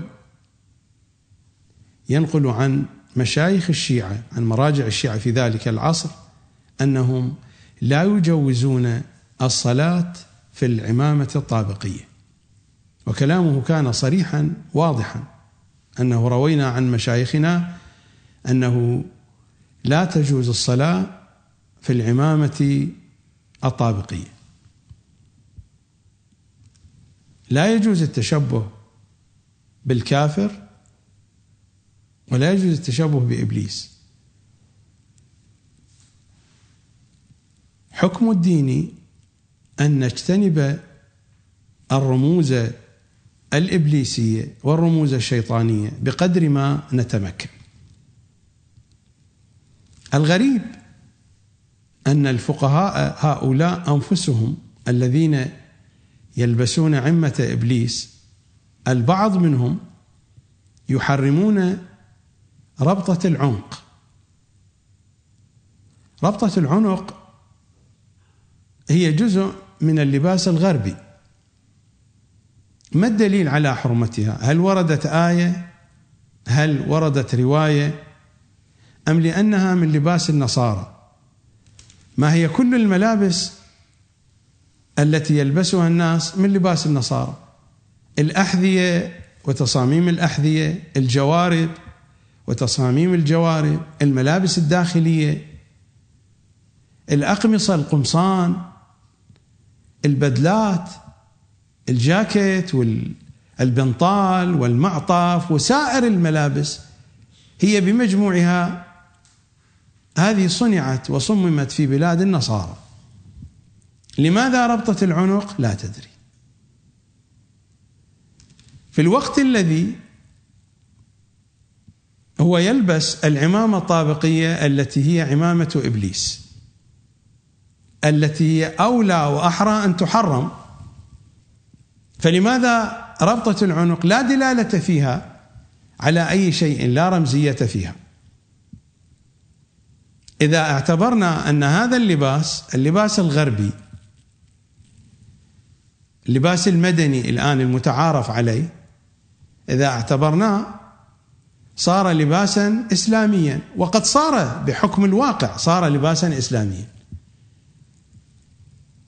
ربطة العنق جزء مكمل لهذا اللباس، فحينما يريد الإنسان أن يطبق الأحكام المستحبة التي تتعلق باستحباب أن يلبس أحسن ثيابه وأن يكون بأفضل هندامه في بعض المناسبات، هذا الاستحباب سيسري على ربطة العنق لأنها جزء من هذه الملابس. إذا كان يستحب للإنسان أن يكون بأفضل هندام، أن يلبس أحسن ثيابه، وهذه هي الثياب الموجودة التي ربطة العنق جزء منها، وتكون جزءا مكملا، مثل الآن الذين يلبسون الملابس العربية في العراق مثلا أو في دول الخليج، الذين يلبسون اليشماغ والعقال. إذا يلبس ملابسه مثلا ويلبس عباءته ويلبس اليشماخ أو الكوفية ولا يضع العقال، سيكون هندامه ناقصا، العقال مكمل. نفس الشيء الملابس الغربية أو الملابس المدنية، ربطة العنق هي جزء مكمل لهذه الملابس. من أين جاءت هذه الحرمة؟ لا دليل عليها، ولكن نقول للذين يحرمون ونقبل منهم التحريم: تحرمون ربطة العنق من دون دليل، ولا تحرمون عمامة إبليس التي تلبسونها. أليس هذا من الجهل المركب الفاضح؟ أليس هذا من الإفتاء من غير علم من دون دليل الفاضح؟ أليس هذه القضايا واضحة وفاضحة في نفس الوقت؟ كما قلت قبل قليل، إذا كان رأس الإنسان مغطى بعمامة إبليسية ومحاط بلحية أكثر من قبضة، بلحية جهنمية، ومحشو بقذارات علم الرجال، كيف سيتعامل مع حديث أهل البيت؟ كيف سيحكم على حديث أهل البيت؟ كيف سيحكم على تفسير إمامنا العسكري؟ كيف سيحكم على تفسير العياشي؟ كيف سيحكم على تفسير القمي؟ كيف سيحكم على كتاب بصائر الدرجات؟ كيف سيحكم على أحاديث وروايات الكافي، خصوصا في الجزء الأول والجزء الثاني وفي الجزء الثامن أيضا، التي هي خارج نطاق الأحكام والتشريعات الفقهية؟ كيف سيتعامل مع حديث المعرفة بالنورانية؟ كيف وكيف وكيف وكيف؟ أقول لطلبة العلم ممن يستأنسون بحديثي: لا شأن لي بالذي لا يريد أن يقبل الحقائق، لكن أقول للذين يستأنسون بحديثي: ألا تقرؤون، ألا تحفظون بأن معنى التقوى كما يقول سيد الأوصياء أن يجدك الله في مواضع طاعته وأن يفتقدك من مواضع معصيته؟ بالله عليكم، إذا كانت العمامة عمامة إبليس وكانت اللحية لحية جهنمية، فهل هذا الرأس في موضع من المواضع التي هي من مواضع طاعة الله؟ أنا أسألكم أنتم أجيبوني. أليس التقوى أن يجدك الله في موضع طاعته وأن يفتقدك من مواضع معصيته؟ فحين تضع رأسك يا طالب العلم بين عمامة إبليس ولحية جهنمية، فهل هذا الموطن من مواطن طاعة الله؟ أم أنت الآن في موطن من مواطن إبليس؟ وأنا أسألكم، كلامي هذا من أول الحلقة إلى الآن هل هو منطق رحماني أم منطق شيطاني؟ أنتم احكموا عليه.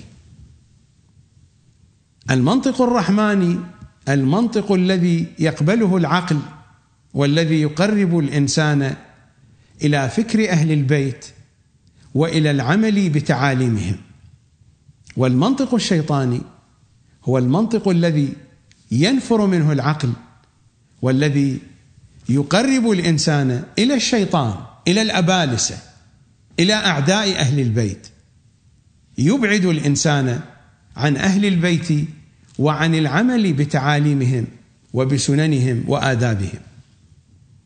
فمن أي المنطقين هذا المنطق الذي طرحته بين أيديكم؟ هل هو منطق رحماني أم منطق شيطاني؟ الحكم إليكم. أنتقل الآن إلى الوقفة الثالثة. تم الكلام في الوقفة الأولى وفي الوقفة الثانية، أنتقل الآن إلى الوقفة الثالثة، ولا زلنا في جولتنا الاستكشافية في ساحة الثقافة الشيعية. في هذه الجولة ننتقل إلى عالم الفيديو. سأعرض عليكم عدة فيديوهات. هذه الفيديوهات تتضمن تسجيلا وتصويرا لسيدنا الخوئي رحمة الله عليه وهو يتوضأ في أوقات مختلفة. نشاهد الآن الفيديو الأول. شاهدتم الفيديو الأول لسماحة السيد الخوئي رضوان الله تعالى عليه وهو يتوضأ لصلاته. الآن نذهب إلى فيديو ثاني في وقت آخر غير الفيديو السابق، يتوضأ أيضا لصلاته شاهدوا الفيديو معي. شاهدتم الفيديو الثاني، نشاهد الآن الفيديو الثالث أيضا، وضوء للسيد الخوئي في حالة ثالثة. شاهدتم الفيديو الثالث ويبدو أنه كان لصلاة الفجر، فصياح الديك كان واضحا جدا ومتكررا أثناء الفيديو. هذه الفيديوهات لست أنا الذي صورتها، هذا أولا. الذين صوروا هذه الفيديوهات وأشرفوا على تصويرها هم أولاد السيد الخوئي رحمة الله عليه ومكتب السيد، حاشية السيد الخوئي، هم الذين صوروا هذه الفيديوهات وهم الذين نشروها. انتشرت هذه الفيديوهات في الثمانينات، نهاية الثمانينات. يبدو أن جمعا من مقلدين السيد الخوئي خارج العراق طلبوا من مكتب السيد الخوئي أن تصور لهم فيديوهات عن الحياة الشخصية، الشؤون اليومية لحياة السيد الخوئي رحمة الله عليه. فصورت بعض الفيديوهات نحن شاهدناها حينما كنا في إيران في نهاية الثمانينات أو في بداية التسعينات على ما أتذكر، قبل وفاة السيد الخوئي. فهذه الفيديوهات لست أنا الذي صورتها، هذه صورت من قبل أولاد السيد الخوئي، من قبل مكتب السيد الخوئي وبعلم السيد الخوئي، وصورت لكي تنقل وتنشر بين الناس، وهي موجودة على الإنترنت. منذ أن افتتح الإنترنت وصار الإنترنت متوفرا في كل مكان في العالم وضعت هذه الفيديوهات، فما هي بسر حتى يكشف. هذه قصة الفيديوهات. أما الوضوء الذي شاهدتموه فهو وضوء متكرر، لم يكن لمرة واحدة، حتى نقول إذا كان فيه خطأ فالإنسان يخطئ وكلنا نخطئ، كلنا نقع في الخطأ، لكن الوضوء مع الخطأ متكرر في الفيديوهات الثلاثة. ابتداء نسأل سؤال: هل هذا الوضوء الذي توضأ به السيد الخوئي هو الوضوء الأمثل في أحاديث أهل البيت؟ هذا هو الكافي الشريف، الجزء الثالث، دار التعارف للمطبوعات. أقرأ عليكم الرواية وسنعيد عليكم الفيديوهات حتى تتأكدوا بأنفسكم. هذا هو الجزء الثالث من الكافي، دار التعارف للمطبوعات، بيروت لبنان، صفحة 30، باب 17، صفة الوضوء.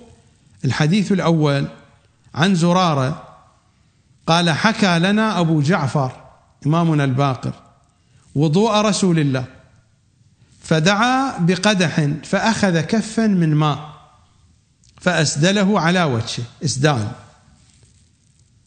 ثم مسح وجهه من الجانبين جميعا، ثم أعاد يده اليسرى في الإناء فأسدلها على يده اليمنى، يعني أخذ الماء باليد اليسرى فأسدله على اليد اليمنى، ثم مسح جوانبها، ثم أعاد اليمنى في الإناء فصبها على اليسرى، ثم صنع بها كما صنع باليمنى، ثم مسح بما بقي في يده رأسه ورجليه ولم يعدهما في الإناء.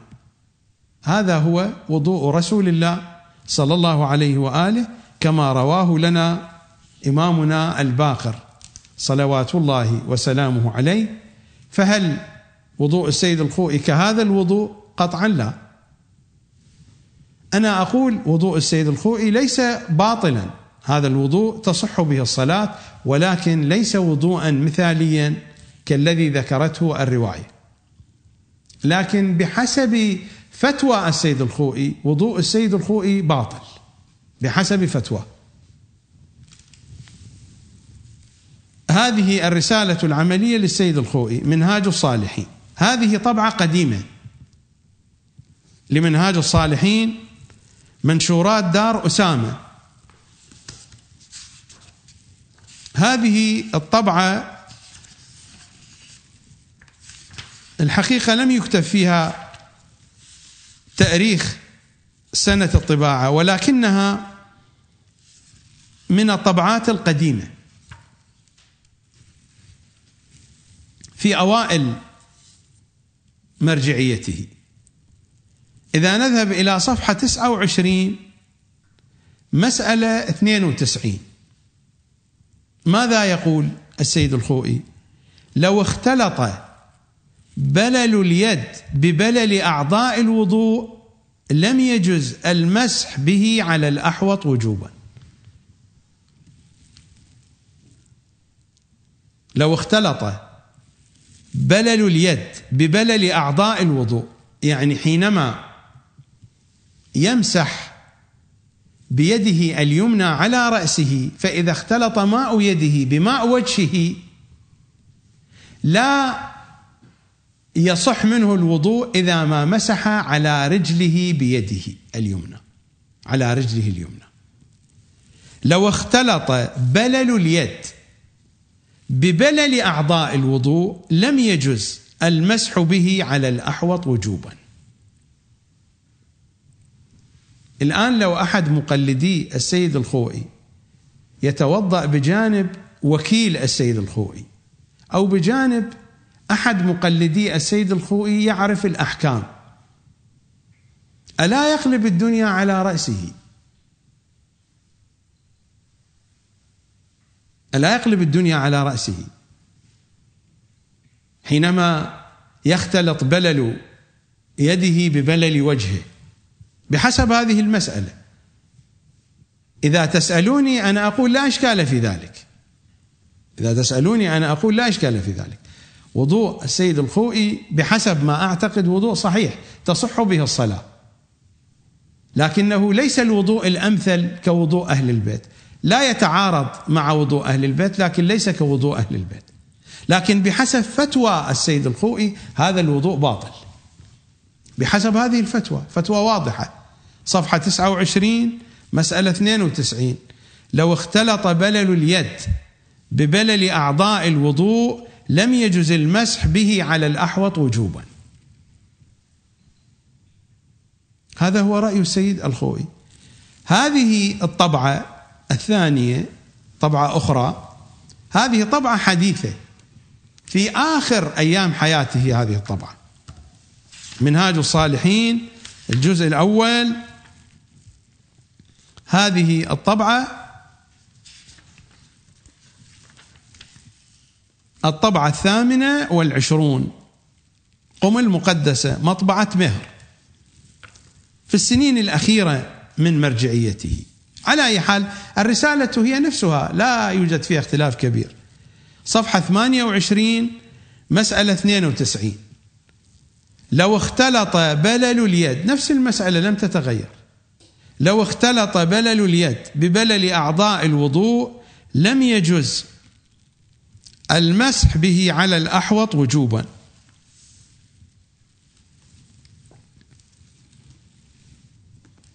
أعتقد صارت القضية واضحة، يعني إذا أراد أن يمسح على رأسه بيده اليمنى واختلط بلل اليد اليمنى ببلل ماء الوجه لا يستطيع أن يمسح به رجله اليمنى. إذا مسح الوضوء باطل، وإذا لم يمسح الوضوء أيضا باطل ناقص، فعليه أن يعيد وضوءه. هذا بحسب فتواه. نحن الآن نعرض عليكم الفيديوهات وأنتم لاحظوا هذه القضية، أن السيد حين يمسح فإن بلل يده اليمنى يختلط ببلل وجهه في كل الفيديوهات الثلاثة. لاحظوا ذلك. هناك إشكالات أخرى أيضا لو أريد أن أعرض التفاصيل، لكن أنا جئت بها هنا للمثال، وجئت بهذه الفيديوهات لأنني لا أمتلك فيديوهات أخرى لمرجع آخر. ليست القضية مقصودة للسيد الخوئي في هذه القضية بالذات. نعم، في المسائل العلمية والفكرية والفقهية والرجالية التي تعرضت لها سابقا كنت أقصد السيد الخوئي لأنه هو الرمز الأول. أما في هذه القضية حقيقة أنا لا أقصد السيد الخوئي بشخصه، لكن هي هذه الفيديوهات المتوفرة لدينا التي نستطيع أن نستدل بها أو أن نتحدث عنها.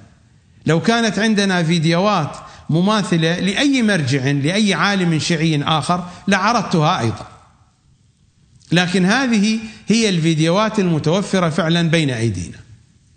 الآن إذا عرضنا الفيديوهات عليكم دققوا في هذه القضية.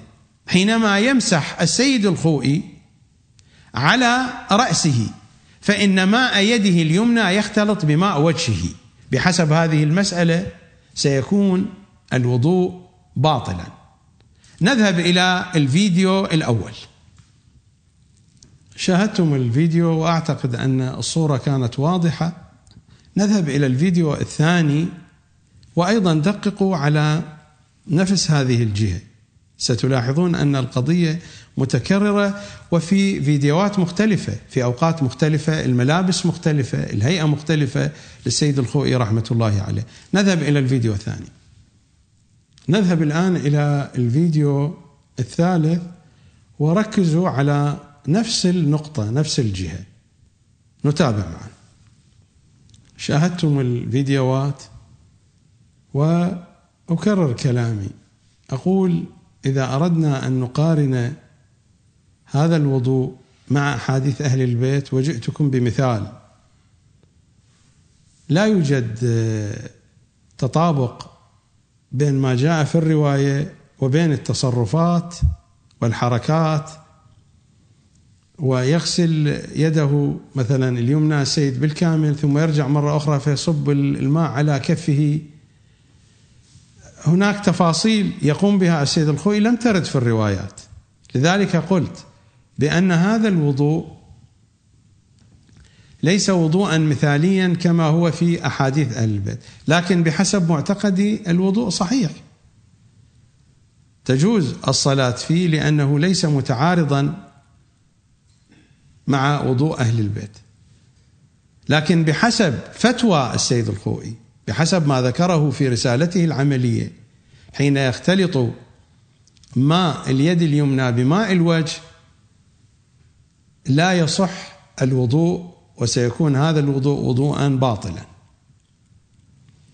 هنا نقطتان. النقطة الأولى، إما فعلا أن السيد ليس ملتفت، أن السيد ليس ملتفتا لهذه المسألة، وكلنا لا نلتفت ونقع في الاشتباه. وأنا هنا لا أريد أن أشكل على هذه القضية. كلنا نخطئ وكلنا نشتبه وكلنا نعثر، وأخطاؤنا أكثر من صوابنا، هذه قضية طبيعية، كلنا نحن بشر، السيد الخوئي وأنا وأنتم والجميع.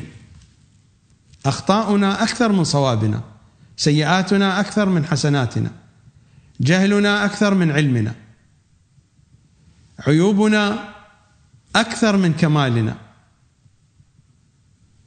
قبائحنا أكثر من محاسننا. هذه هي الحقيقة، هذا هو منطق القرآن، وهذا هو منطق حديث أهل البيت ومنطق أدعيتهم وزياراتهم. لكنني أريد أن أسجل هذه الملاحظة. إذن مراجعنا علماؤنا يخطئون حتى في وضوئهم، فلماذا هذا الضجيج والعجيج يحدث إذا ما أشكل على أحدهم؟ أناس عاديون. لاحظتم كيف يتوضأ سيد الخوئي؟ لا يشبه وضوءه وضوء أهل البيت. هناك فوارق بين ما موجود في الروايات وبين وضوئه، وبحسب فتوى هذا الوضوء باطل. خصوصا القضية تكون واضحة جدا في الفيديو الثالث، صورة واضحة جدا، وحتى في الفيديو الأول والثاني. المسألة الثانية التي أردت أن أقولها، ربما السيد الخوئي ملتفت إلى هذه القضية، وهو يعتقد أن هذا الوضوء الذي يتوضأه صحيح، قد يكون هذا، لكنه يذكر للناس شيئا آخر. هذه القضية هي القضية التي أيضا أريد أن أشير إليها، موجودة عند علمائنا، يكتبون في الرسائل العملية أشياء وهم لا يعملون بها. لماذا هذه القضية لا بد أن تطرح بشكل مفصل وهم يسألون عنها؟ الآن مثلا المراجع المعاصرون تأتي الفتاوى منهم إلى مقلديهم مثلا في أوروبا، هنا في بريطانيا مثلا أو في بقية الدول الأوروبية، يحرمون عليهم مثلا أن يأخذوا القروض من البنوك، القروض الربوية، بينما وكلاء المراجع، نفس وكلاء المراجع، يأخذون المورجج، القرض من البنك العقاري لشراء العقارات، ويحرمون هذا على الناس. يأخذون القروض الربوية من البنوك ويحرمون هذا على الناس. تأتي الفتاوى من المراجع من النجف أو من غير النجف بحرمة العمل الأسود. العمل الأسود أو العمل بالأسود في السوق السوداء هو أن الإنسان يأخذ إعانة من الدولة، إعانة مالية أو إعانة سكنية، ويعمل من دون أن يبلغ الدولة فلا يدفع الضريبة، عمل مخالف للقانون. وكلاء المراجع أبنائهم أقاربهم يعملون بهذه الطريقة، ولكن يحرمون هذا الأمر على الناس. تأتي الفتاوى من المراجع من أنه لا يجوز مخالفة النظام، نظام الدولة التي تعيش فيها، وأول الذين يخالفون نفس مكاتب المراجع. فهل أن مكاتب المراجع تبلغ عن الأموال التي تدخل إليها وتخرج منها بشكل تفصيلي دقيق؟ أليس هذا جزء من قوانين البلاد؟ إلى غير ذلك، حديث يطول. فهذه الظاهرة موجودة، هذه ظاهرة مرضية، هذه الظاهرة تكشف عن شيئين. الشيء الأول عدم الوضوح عند المرجع حين يكون في هذه الحالة من الالتباس، وتكشف عن جهل مركب. لو كانت القضية بينة وصريحة عنده لما وقع في هذا اللبس، وإلا هل له تكليف وللناس تكليف آخر؟ على أي أساس؟ نذهب إلى فاصل وأعود إليكم كي أكمل الحديث. لاحظتم من خلال الفيديوهات أن مراجعنا أناس عاديون يخطئون ويصيبون، فلماذا هذه الهالات التي ليس لها أي مصداقية على أرض الواقع؟ ولماذا هذه الصنمية؟ ولماذا هذا التقديس؟ مراجعنا نحترمهم بقدر ما هم مع أهل البيت، حين يشذون عن أهل البيت، حين يختلفون في المسار ويختلف مسارهم مع مسار أهل البيت، لا نحترمهم ويكونون عرضة للنقد، ويكونون عرضة لكشف أمرهم. هذا هو تكليفنا الشرعي، وهذا هو معنى الأمر بالمعروف والنهي عن المنكر. فهل أن المراجع خارجون عن مسألة الأمر بالمعروف والنهي عن المنكر؟ لا بد من وضع النقاط على الحروف. نذهب إلى فيديو آخر، مجالس السيد الخوئي، مجالس المرجعية في النجف. نذهب إلى هذا الفيديو، وبعد أن تشاهدوه أعود إليكم ونكمل الحديث. شاهدتم هذه المقاطع، شاهدتم الفيديوهات من هذه المجالس. يتخرج مراجعنا هناك في هذه الفيديوهات ربما شاهدتم مرجعين صارت لهما المرجعية بعد وفاة سيدنا الخوئي رحمة الله عليه، السيد علي البهشتي الذي كان جالسا بجنب السيد الخوئي وتوفي، لم تدم مرجعيته طويلا، كانت مرجعيته محدودة وتوفي بفترة ليست بعيدة بعد وفاة السيد الخوئي. الشيخ إسحاق الفياض لا زال مرجعا إلى يومنا هذا، أيضا تظهر صورته في هذه المجالس. من هذه المجالس يتخرج مراجعنا، ولا يتصور الناس أن هناك مجالس خاصة للمراجع. من هذه المجالس يخرج المراجع. ما هي أهم صفة أو حالة شاهدتموها بشكل واضح في هذه المجالس؟ يمكنني أن أختصرها لكم. أولا، نفث الدخان من كل جانب ومكان في المجلس. ثانيا، نوع السجائر التي يتناولها السيد الخوئي، الروثمان، واضح علبة السجائر بيده في الفيديو. ثالثا، أهم حديث كان واضحا ومسموعا حديث عن الخمس، عن بيت مخمس، عن خمس، حديث عن الخمس. رابعا، كلام يدور بين السيد محمد تقي ابن السيد الخوئي في اللقطات الأخيرة من الفيديو الذي رقم بالرقم 5، يعترض على الشيخ الذي يجلس قريبا منه، الذي أخرج سيجارة وبدأ يريد أن يتناول السيجارة، فاعترض عليه سيد محمد تقي الخوئي.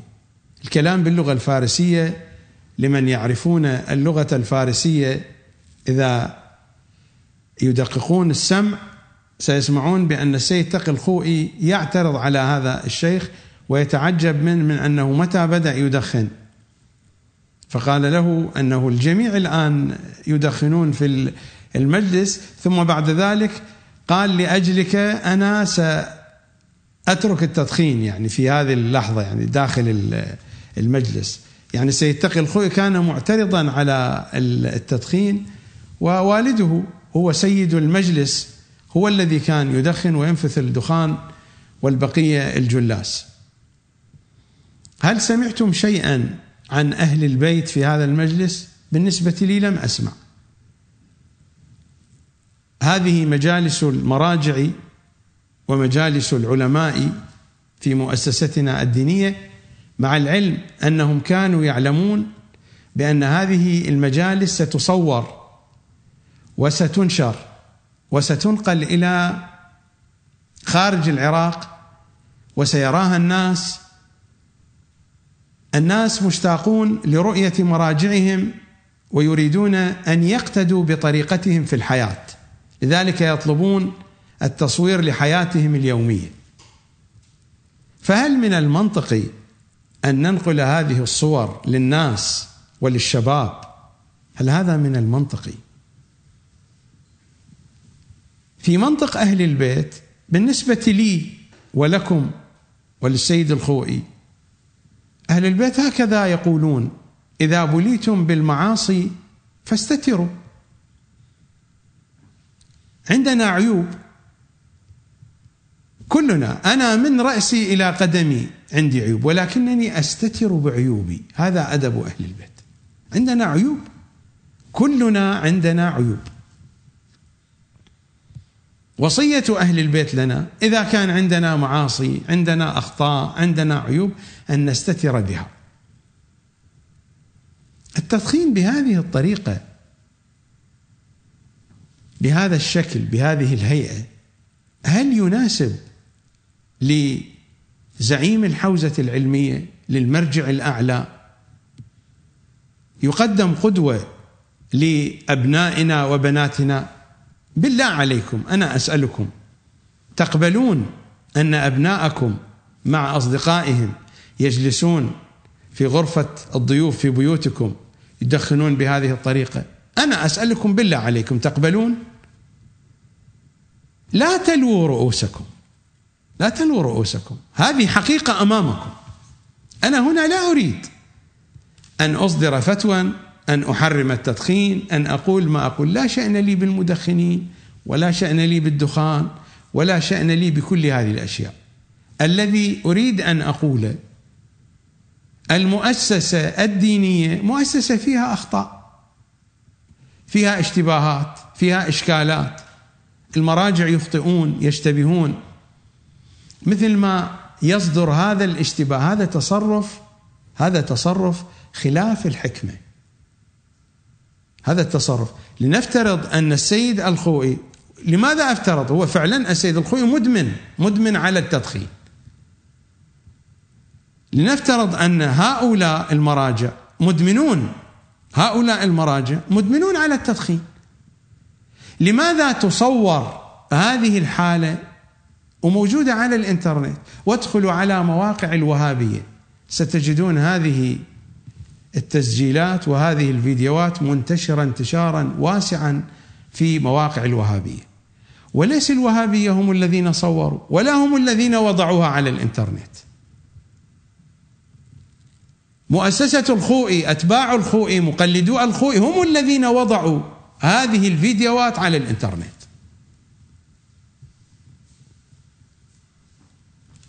لا أريد أن أنتقد المرجع الشيعي وأقول إن هذا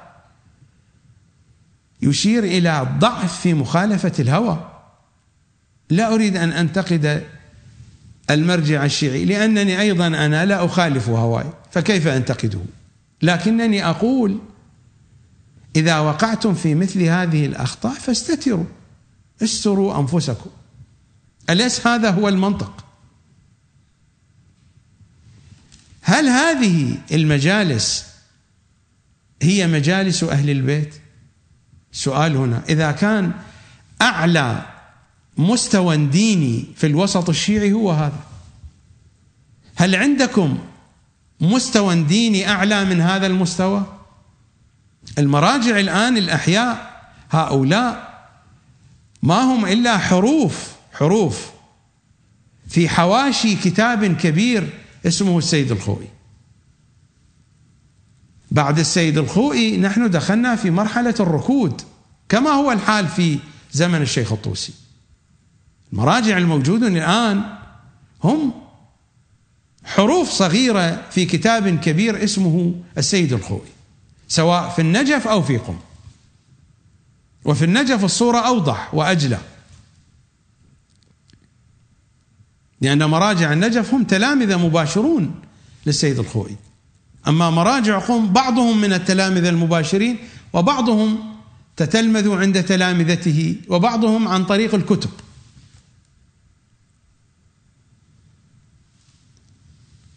هذا هو أعلى مستوى في المؤسسة الدينية.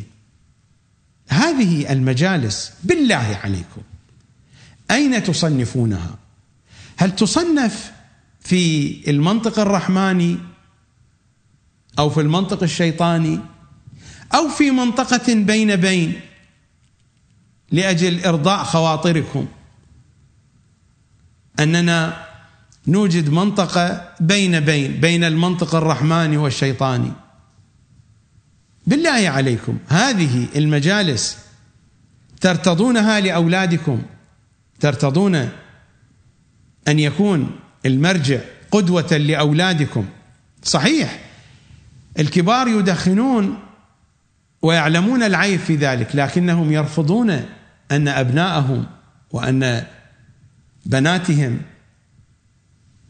يمارسون التدخين، لقباحة التدخين، لضرر التدخين.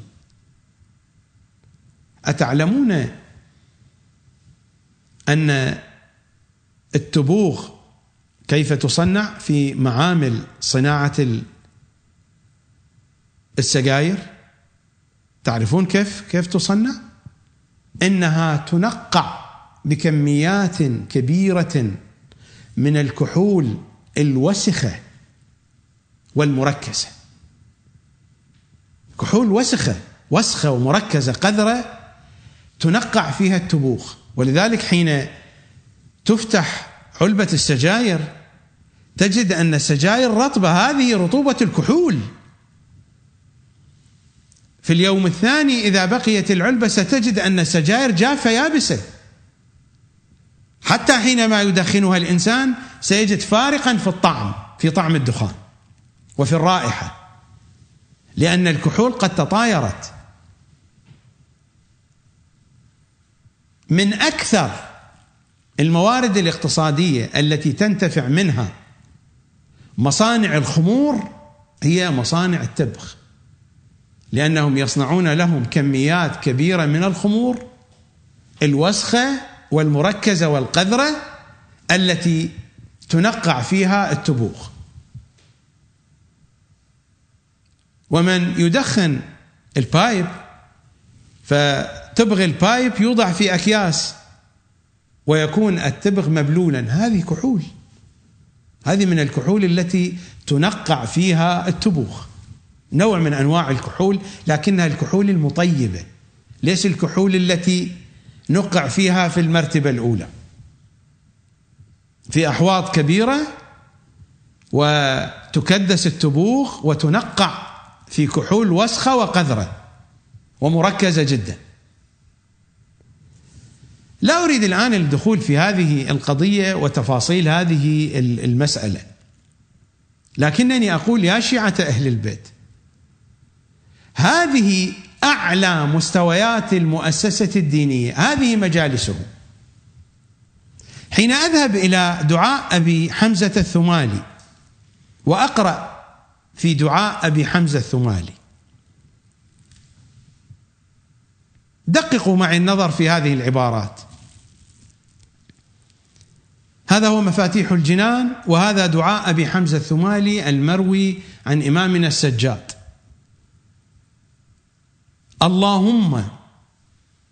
اللهم إني كلما قلت قد تهيأت وتعبأت وقمت للصلاة بين يديك وناجيتك، ألقيت علي نعاسا إذا أنا صليت، وسلبتني مناجاتك إذا أنا ناجيت. مالي كلما قلت قد صلحت سريرتي، وقرب من مجالس التوابين مجلسي، عرضت لي بلية أزالت قدمي، وحالت بيني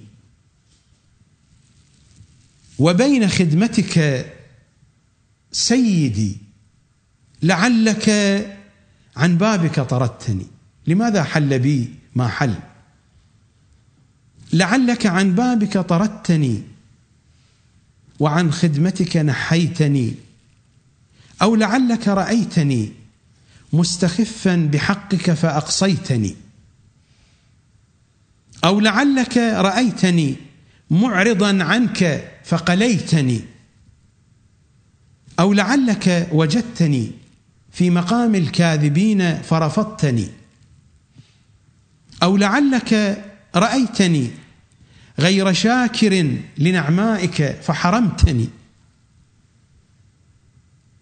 أو لعلك فقدتني من مجالس العلماء فخذلتني. هل هي هذه المجالس التي يتحدث عنها هذا الدعاء؟ أترك الجواب لكم. هل هي هذه المجالس التي إذا ما تركها الإنسان ولم يكن موجودا فيها سيكون ذلك سببا لخذلانه؟ أو لعلك فقدتني من مجالس العلماء فخذلتني. مجالس العلماء هي المجالس التي تكون على هيئة مجالس أهل البيت، بعمائم أهل البيت، بحديث أهل البيت، بذوق أهل البيت، بثقافة أهل البيت. هذه مجالس العلماء. هذه المجالس هي من هذه المجالس التي يتحدث عنها الإمام السجاد. الجواب أتركه إليكم. أو لعلك فقدتني من مجالس العلماء فخذلتني، أو لعلك رأيتني في الغافلين فمن رحمتك آيستني. هذا الذي كل ذهنه مع السيجارة ويتفنن في نفخها، مرة بطريقة أفقية وأخرى بطريقة عمودية كما لاحظتم في الفيديو. مرة ينفخ الدخان بشكل أفقي، ومرة ينفخ الدخان بشكل عمودي. هذا من الغافلين أو من المنتبهين. أو لعلك رأيتني في الغافلين فمن رحمتك آيستني. أو لعلك رأيتني آلف مجالس البطالين فبيني وبينهم خليتني. أنا أسألكم، هذه المجالس أقرب إلى مجالس العلماء أو أقرب إلى مجالس البطالين؟ الإمام هنا يقسم المجالس إلى نوعين، مثل ما إمامنا الجواد قسم المنطق إلى منطقين: منطق رحماني ومنطق شيطاني. الإمام السجاد هنا يقسم لنا المجالس إلى نوعين: مجالس العلماء التي من لم يحضر فيها يكون ذلك سببا إلى خذلانه، ومجالس البطالين التي تكون سببا لأن يبقى فيما بينهم زيادة في خذلانه وبعده عن إمام زمانه. أو لعلك فقدتني من مجالس العلماء فخذلتني. أو لعلك رأيتني آلف مجالس البطالين فبيني وبينهم خليتني. أنتم احكموا بوجدانكم. هذه المجالس لا أريد أن أقول فأجرح شعوركم بأنها من مجالس البطالين، أقول إنها أشبه بمجالس البطالين. هذه ما هي أشبه بمجالس العلماء، كحال صلاتنا أشبه بصلاة الشافعي، كحال سائر تفاصيلنا الدينية التي مر الحديث عنها أقرب إلى الشافعي، كحال عمائمنا الشيطانية أبعد ما تكون عن أهل البيت. كحالي قضية طويلة، اللستة طويلة جدا جدا، ولا يكفي هذا البرنامج للحديث عن فقرات كل اللستة، ولكن بقي عندنا الكثير. اللستة طويلة والحبل على الجرار. في كل حلقة ستجدون فقرات وفقرات من هذه اللستة طويلة.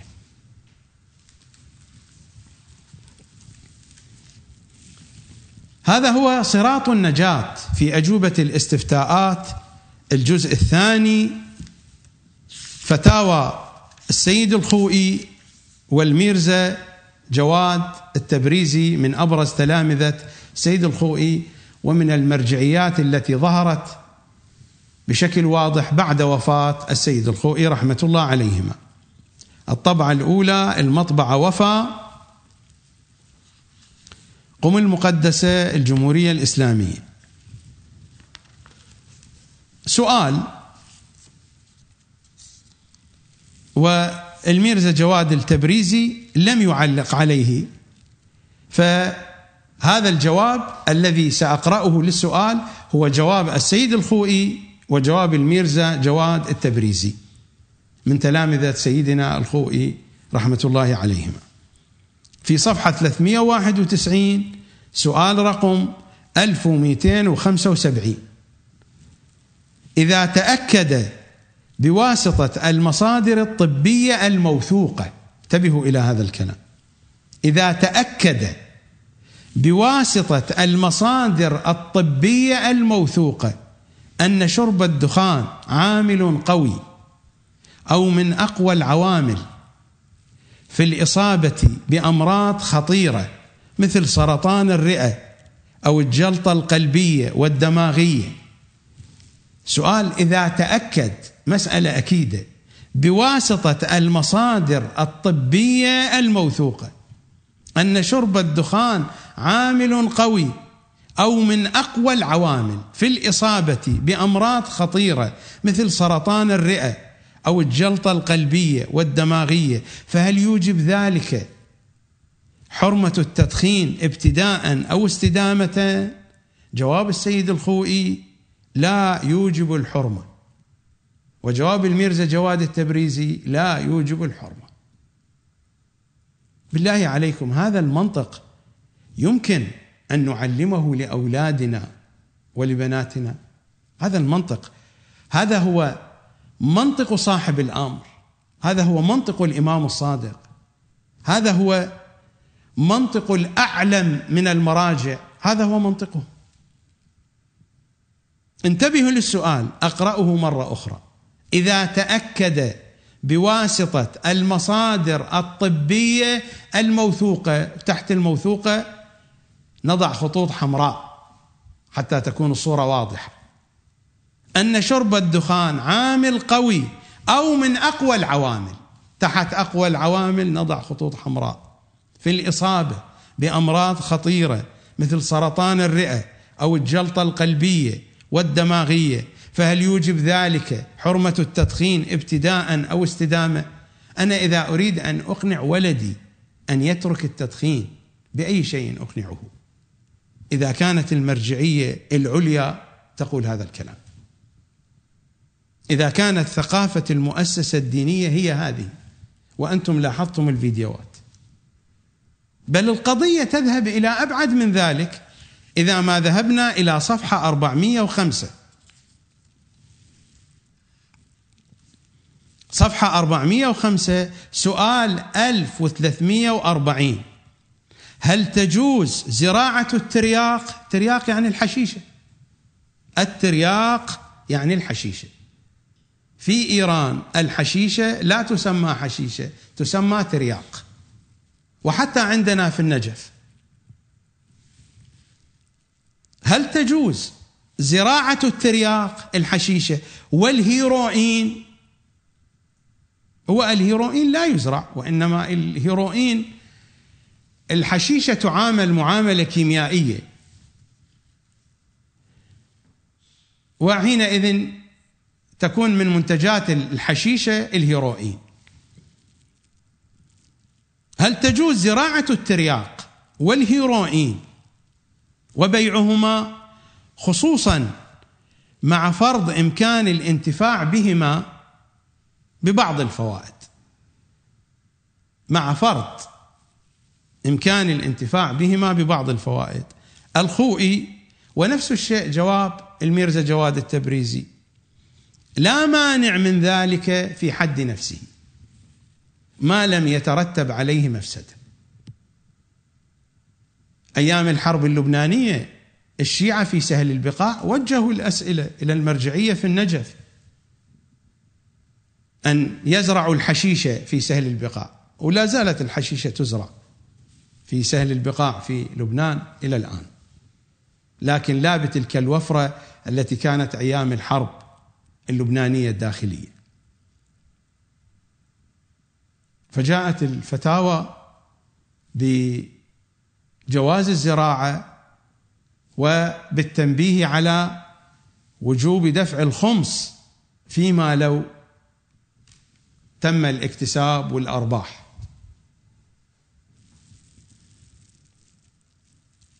ما ذكرت أسماء المراجع لأنني حاليا لا أمتلك الصور الحقيقية لهذه الفتاوى، لكنني قرأتها في الثمانينات، قرأتها والتقيت بأشخاص من لبنان من الذين يزرعون الحشيش في البقاع، وهم كانوا يتحدثون، يأتون للزيارة. أنا هنا لا أريد أن أناقش في حرمة ذلك أو حلية ذلك، إنما أتحدث عن الثقافة الموجودة في وسط المؤسسة الدينية. هنا لا أناقش هل أن زراعة الحشيشة هي في حكم الحرمة، في حكم الحلية، هل هناك من دليل؟ الآن لست في مناقشة هذا الموضوع، لكنني أقول الثقافة الموجودة. أنتم شاهدتم مجالس التبغ والدخان في أعلى مستوى من مستويات المؤسسة الدينية، وهذه الفتاوى فتاوى نفس الذين هم جالسون في أعلى مستويات المؤسسة الدينية. هذه فتاوى السيد الخوئي وميرزا جواد التبريزي والآخرون لا يختلفون عنهم بالمناسبة، لكنني أتحدث عن السيد الخوئي وعن الميرزا جواد التبريزي باعتبار أن الكتاب الذي بين يدي يتضمن ما كتبوا وما أفتوا به، وإلا البقية نفس الشيء. يعني الآن مثلا إذا نذهب إلى تحرير الوسيلة، الرسالة العملية للسيد الخميني، وهذا هو الجزء الأول، مؤسسة النشر الإسلامي قم المقدسة إيران، صفحة 454، المسألة السادسة: لا بأس ببيع الترياق. قلنا الترياق يعني الحشيشة. لا بأس ببيع الترياق المشتمل على لحوم الأفاعي محسن. هؤلاء أصحاب الكيف العالي يخلطون الترياق مع لحوم الأفاعي حين يدخنون الترياق، حين يستعملون الترياق، البعض يدخنه، البعض يمصه، البعض يأكله، وهكذا. لا بأس ببيع الترياق المشتمل على لحوم الأفاعي مع عدم ثبوت أنها من ذوات الأنفس السائلات، باعتبار أن بعض الأفاعي من ذوات النفس السائلة، لأن الحيوان إذا كان من ذوات النفس السائلة فميتته نجسة، أما الحيوان إذا لم يكن من ذوات النفس السائلة فميتته طاهرة. حيوان ذو نفس سائلة يعني حين يذبح، حين يقطع، دمه يتدفق،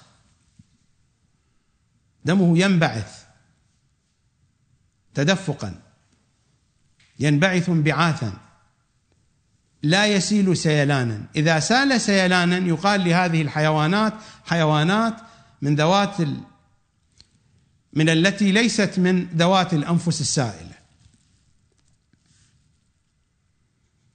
فبعض الأفاعي من هذا النوع، بعض الأفاعي من هذا النوع، فيقول الأفاعي التي ليست لها أنفس سائلة يجوز أن يخلط لحمها مع الترياق ويباع ويستعمل.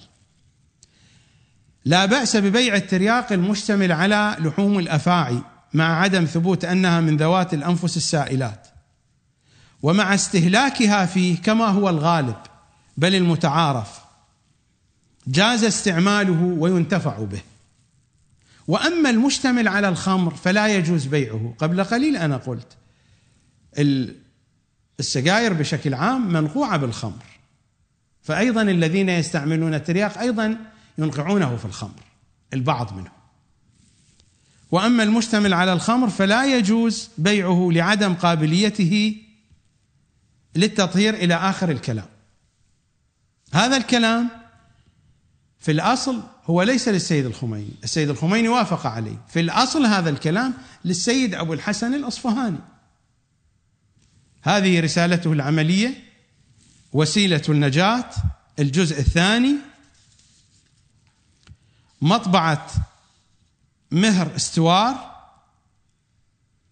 إيران قم، الطبعة الأولى، صفحة 5، مسألة 60: لا بأس ببيع الترياق المشتمل على لحوم الأفاعي مع استهلاكها فيه كما هو الغالب بل المتعارف، فجاز استعماله وينتفع به منفعة محللة معتدا بها، وأما المشتمل على الخمر فلا يجوز بيعه لعدم قابليته للتطهير. نفس الكلام الذي ذكره السيد الخميني رحمة الله عليهما. كما قلت هو كلامهم جميعا، يعني هذا الكلام ليس خاصا بالسيد الخوئي، هذا الكلام كلامهم جميعا. هنا في تحرير الوسيلة للسيد الخميني، وفي وسيلة النجاة للسيد أبو الحسن الأصفهاني، لأن تحرير الوسيلة أساسا هي وسيلة النجاة.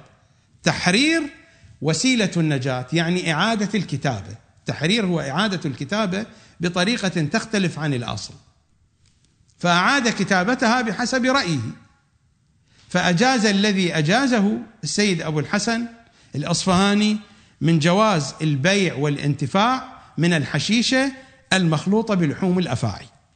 هذا في تحرير الوسيلة، وهذا هو نفسه في صراط النجاة للسيد الخوئي والميرزا جواد التبريزي في جواز زراعة الترياق والهيروين. يعني القضية هنا أوسع، ترياق زائدا هيروين. الهيروين هذه المادة البيضاء التي تشم، الذين يشمونها يسمونهم في سوق المخدرات الشمامون، هؤلاء الشمامون الذين يشمون الهيروين. هذه الأجواء هل هي أجواء سليمة؟ هذه أجواء المؤسسة الدينية. هناك صورة وأكثر من صورة للسيد أبو الحسن الأصفهاني رحمة الله عليه وهو يشرب الشيشة. رجاء الكنترول أعرض لنا الصورة.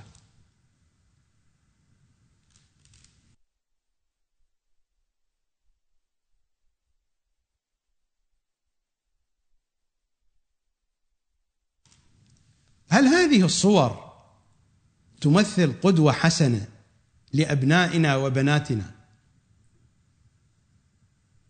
حين نقرأ في ما نقل عن السيد بحر العلوم، هذا هو جنة المأوى في ذكر من فاز بلقاء الحجة في الغيبة الكبرى للمحدث النوري، الحكاية العاشرة عن المولى السلماسي يقول: كنت حاضرا في محفل إفادته، محفل إفادة السيد بحر العلوم. محفل إفادته يعني محل درسه أو المكان الذي يأتي الناس فيسألونه. فسأله رجل عن إمكان رؤية الطلعة الغراء في الغيبة الكبرى، قرأتها عليكم حين كان الحديث عن المشاهدة. وكان بيده الآلة المعروفة لشرب الدخان المسمى عند العجم بغليان، قليون يعني شيشة، غليان غليون، قليون عند الإيرانيين يعني شيشة. الحكاية الثانية عشرة قصة طويلة، أنا فقط أذهب إلى موطن الشاهد. فلما رجع من الطواف سيد مهدي بحر العلوم كان في مكة في اليوم الذي شكوته في أمسه نقود النفقة. شكى له من كان مرافقا للسيد مهدي بحر العلوم أن النقود نفدت، وأحضرت الغليان على العادة، يعني الشيشة نسميها في العراق النرجيلة، الغرشة، الآن شاع اسمها الشيشة. وأحضرت الغليان على العادة، فإذا بالباب يدقه أحد، فاضطرب سيد بحر العلوم أشد الاضطراب وقال لي: خذ الغليان وأخرجه من هذا المكان. وقام مسرعا خارجا عن الوقار والسكينة والآداب، ففتح الباب ودخل شخص جليل في هيئة الأعراب، هو يشير إلى الإمام الحجة عليه السلام. فسيد مهدي بحر العلوم قال له: خذ القليان وأخرجه من هذا المكان. يعني هذه الهيئة وهذه المجالس لا يريدها الإمام الحجة. لماذا التمسك بها من قبل علمائنا؟ غريب هذا. لماذا التمسك بها من نفس السيد مهدي بحر العلوم؟ غريب هذا، غريب جدا. يعني هم يعرفون هذه القضية، قضية واضحة جدا. أتعلمون أن الشيخ محمد تقي المجلسي كان يدخن الشيشة في شهر رمضان وهو صائم، لأنه يعتقد أنها غير مفطرة. نحن الآن عندنا من المراجع السيد محمد الصدر، عنده الدخان لا يفطر، مقلدوه يدخنون في شهر رمضان. فالشيخ محمد تقي المجلسي كان يدخن الشيشة في شهر رمضان. حتى الميرزا الشيرازي حينما حرم التمباكو، الفتوى المشهورة، قضية الشركة الإنجليزية في إيران، ما تسمى بثورة التمباكو، فتوى التمباكو، نفس السيد كان يشرب التمباكو الميرزا الشيرازي. يعني بعد 2 بعد أن انتهى مفعول الفتوى رجع يشرب التمباك. وأكثر العلماء الذين كانوا في سمراء معه كانوا يشربون التمباك، وهذه القضية معروفة. لكن لما أصدر السيد الفتوى في تحريم استعمال التمباك، هو قطعا امتنع والبقية امتنعوا. لكن بعد ذلك، بعد أن انتهى مفعول الفتوى والقضية حلت في إيران، قضية التمباك والتبوغ، رجع السيد الميرزا الشيرازي والبقية إلى شرب التمباك. أنا أعرف أحد العلماء وممن ينظر إليهم الناس بقدسية عالية، هذا إذا لم يدخن المالبورو ومن النوع السوبر كينج سايز يغمى عليه. أيام الحرب العراقية الإيرانية كنا في قم، وما كان هذا النوع من التبوغ متوفر بسبب الحصار والحرب، فكانوا يجلبون له من الكويت هذا النوع من السجاير عن طريق المسافرين والأصدقاء. وإذا ما قلت كمية المالبورو يكون هناك دخول في حالة إنذار، يغمى عليه، فعلا يغمى عليه. أتعلمون أن بعض العلماء أفتى، وقد قرأت هذه الفتوى في بعض الرسائل العملية باللغة الفارسية، بعض العلماء أفتى من أنه الذي لا يستطيع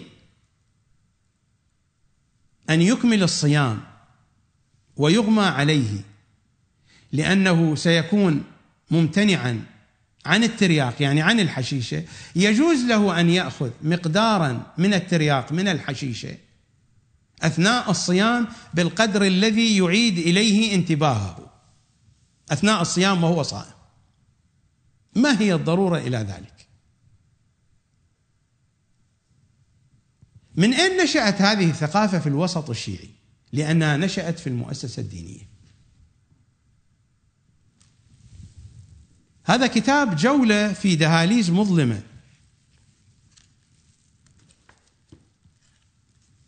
للخطيب المعروف السيد حسن الكشميري، في صفحة 87 ينقل هذه الحادثة عندما كان السيد الكشميري صغيرا أيام مرجعية الشيخ محمد حسين كاشف الغطاء، المرجع الشيعي المعروف.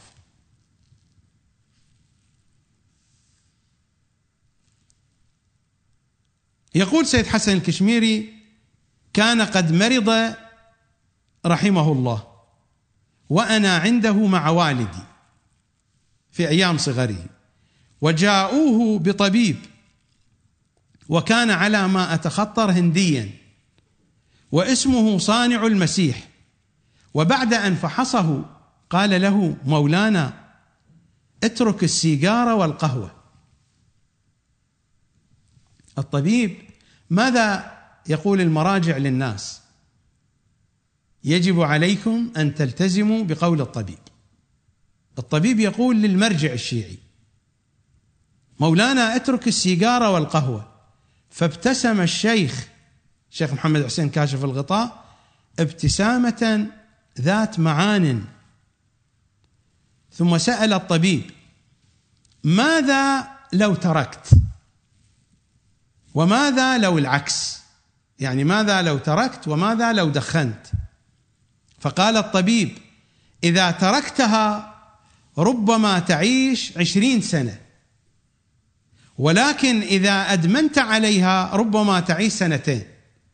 فقال الشيخ: على سبيل الطرفة. ليس على سبيل الطرفة؟ وبقي يدخن إلى آخر أيام حياته. إن 2 مع القهوة والسيجارة خير من 20 سنة بدونها. وبعدها خرج الطبيب وكنا حضورا، وكان رحمه الله يردد هذين البيتين: شربنا دخان التبغ لا عن سفاهة. هو يعلم بأن شرب الدخان سفاهة، لكن هنا يضع لها مخرجا، ويعلم بأن شرب الدخان وبالنسبة لمرجع الطائفة هو سفاهة. يقول: شربنا دخان التبغ لا عن سفاهة، ولو أنه المذموم عند ذوي الحجة. ذوي الحجة يعني ذوي العقول، ذوي الحكمة، فكيف لا يكون سفاهة؟ إذا كان مذموما عند ذوي الحجة، من هم ذوي الحجة؟ أنت تسلم على الأئمة في الزيارة الجامعة الكبيرة، وأولي الحجة هم أولو الحجة، أهل البيت أولو الحجة. وهو يقول بأن هذا الدخان مذموم عند ذوي الحجة، عند ذوي الحكمة. نذهب إلى فاصل وأعود إليكم. شربنا دخان التبغ لا عن سفاهة، ولو أنه المذموم عند ذوي الحجة، ولكن عفريت الهموم بصدرنا مقيم فدخلنا عليه ليخرج. ترقيع، هو هذا الترقيع الذي نتحدث عنه. يعني ما معنى أن الدخان مذموم عند ذوي الحجة ونحن ما شربناه عن سفاهة؟ لماذا؟ ولكن عفريت الهموم بصدرنا مقيم فدخلنا عليه ليخرج. هذه الأبيات يستمع إليها الطلبة الصغار الشباب، يحفظونها وتصبح بيدهم دليلا شرعيا على الإدمان على الدخان. هناك الكثير من التبريرات الخاطئة والترقيعات الباردة جدا والسفيهة تصدر عن مراجعنا يحفظها طلبة العلم وتكون أساسا لأن يعملوا بها. السيد الخوئي يدخن سيجارة ويشعل سيجار بسيجار من دون أن يستعمل القادحة، من دون أن يستعمل الولاعة. بهذا يستدلون على صحة عملهم حين يناقشون. حين يدخنون الشيشة يستدلون بالسيد أبي الحسن الأصفهاني، بالسيد مهدي بحر العلوم، بالشيخ محمد تقي المجلسي، يصحح الخطأ بالخطأ. هذه الظاهرة واضحة جدا. أنا تحدثت عن الدخان، لا أريد الحديث عن الدخان بما هو، أريد أن أصل إلى هذه الظاهرة المغلوطة. هناك تبرير للأخطاء في الساحة الشيعية، خصوصا في جو طلبة العلم وفي جو طبقة أساتذة الحوزة. أخطاء كثيرة تبرر بأخطاء المراجع. المراجع يخطئون، وحين يسألون عن أخطائهم يرقعون الأخطاء مثل هذه التي بين أيدينا، ومثل هذا كثير. وقد نظم أحد العلماء آنذاك بيتين حول تعلقه بالسيجارة، فيقول: أصبح التتن كأمي، فإذا ما غاب أفزع، وهو كالثدي بجنبي، فمتى ما شئت أرضع. وسمعت عالما آخر يردد هذا البيت: وإذا شياطين الهموم تجمعت دخل لها سيجارة تتفرق. الهموم تدفع بهذه الطريقة أو بأساليب أهل البيت لدفع الهم. هذا منطق محمد وآل محمد. هذا منطق إمام زماننا، أو هذا منطق الغرز، ما يسميها المصريون بالغرز، الأماكن التي يتجمع فيها الحشاشون والمدخنون. هذا منطق الغرز، هذا ما هو بمنطق علي وآل علي. أنا أسألكم، هذا منطق رحماني أو منطق شيطاني؟ أنا أعرف من المراجع من يتناول ما يسمى بشيرية ترياق، شيرية ترياق يعني خلاصة الترياق.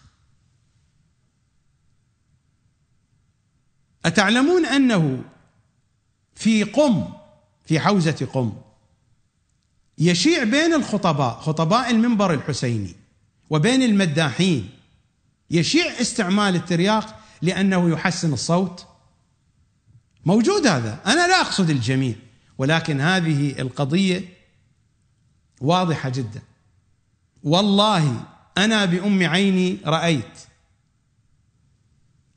أحد أبناء المراجع الكبار، لا آتي بالأسماء لأنني لا أمتلك صورا ولا فيديوهات، وليس مرة واحدة، مرات ومرات، حين يأتي يصلي مكان أبيه يكاد أن يقع بسبب هذه الحالة التي تأخذ الإنسان بسبب الإدمان، يكاد أن يقع على الأرض. والله رأيت ذلك بأم عيني، ليس لمرة واحدة، مرات ومرات ومرات.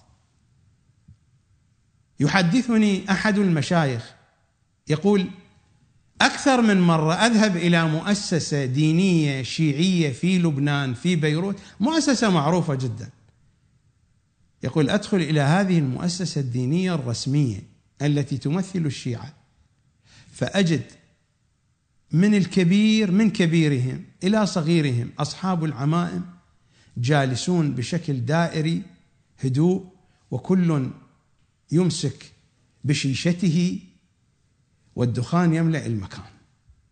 يقول: وما كأنه مؤسسة دينية، كأنه مكان لشرب الشيشة.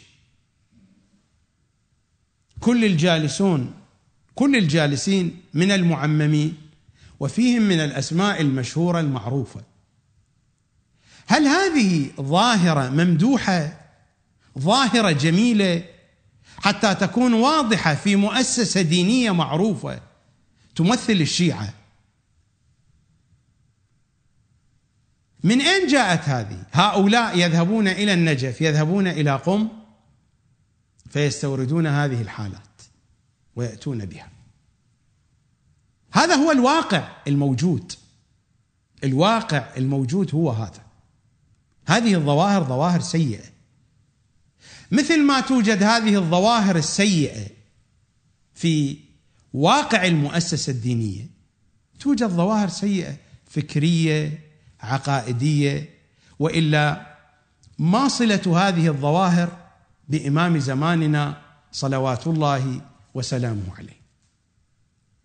بعض أولاد المراجع وبعض العلماء، البافور هو يشبه البايب على نوعين أنتم تعرفون. هناك البايب المفصل الذي فيه فلتر تفلتر فيه السيجارة، والبايب الذي له دخان معين،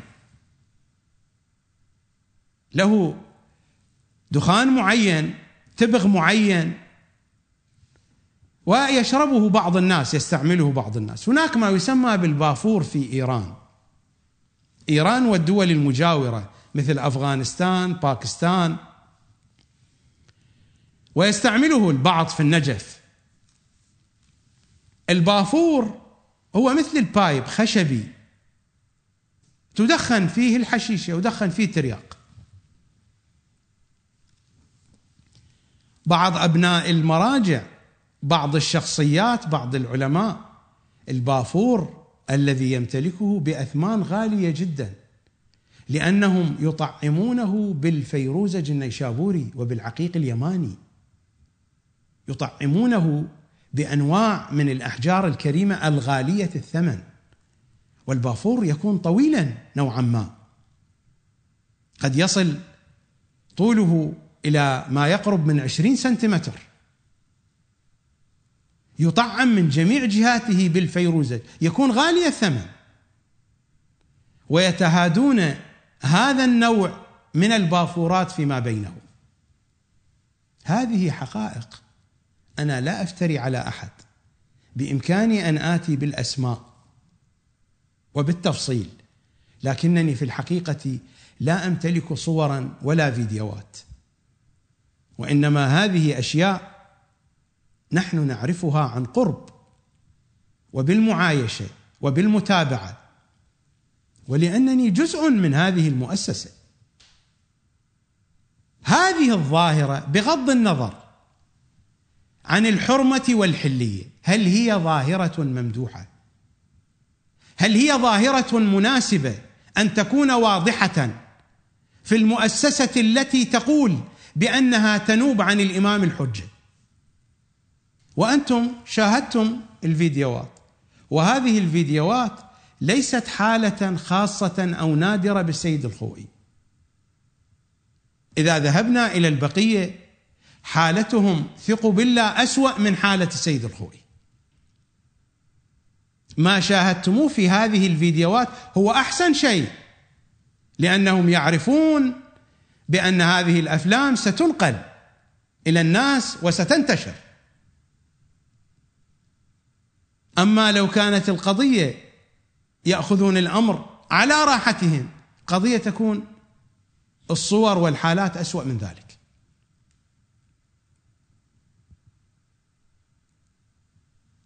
ماذا تقولون؟ منطقي، منطق الرحماني أو شيطاني؟ ومنطق المؤسسة الدينية رحماني أو شيطاني؟ الآن لو سأل الناس سيبدأون يرقعون،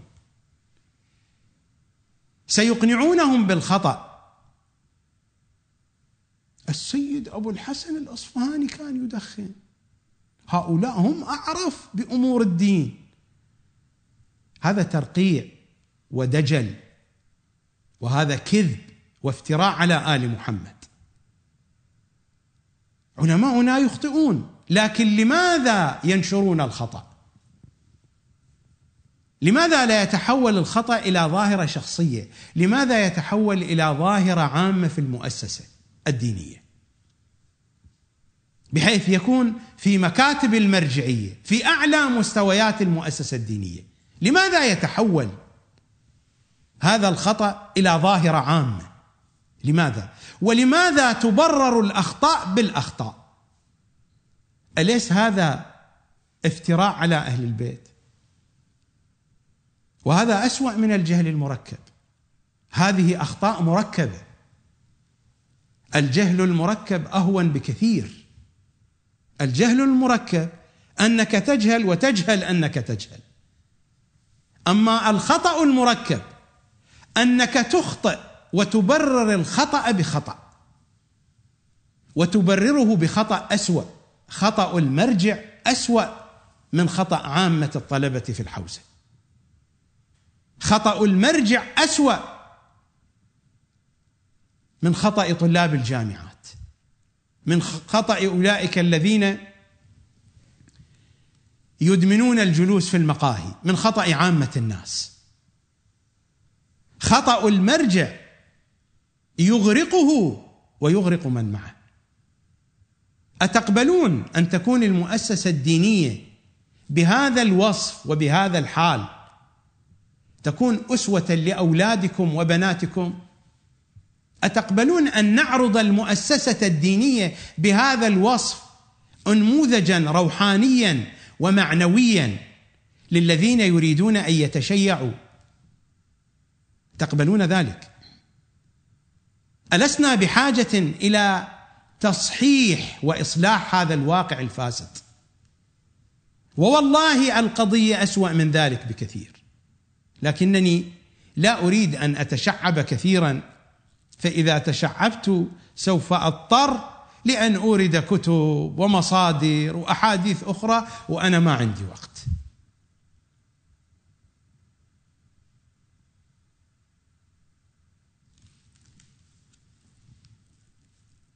هذه الكلمة غريبة، كلمة الشيخ كاشف الغطاء، إن 2 مع القهوة والسيجارة خير من 20 سنة بدونها.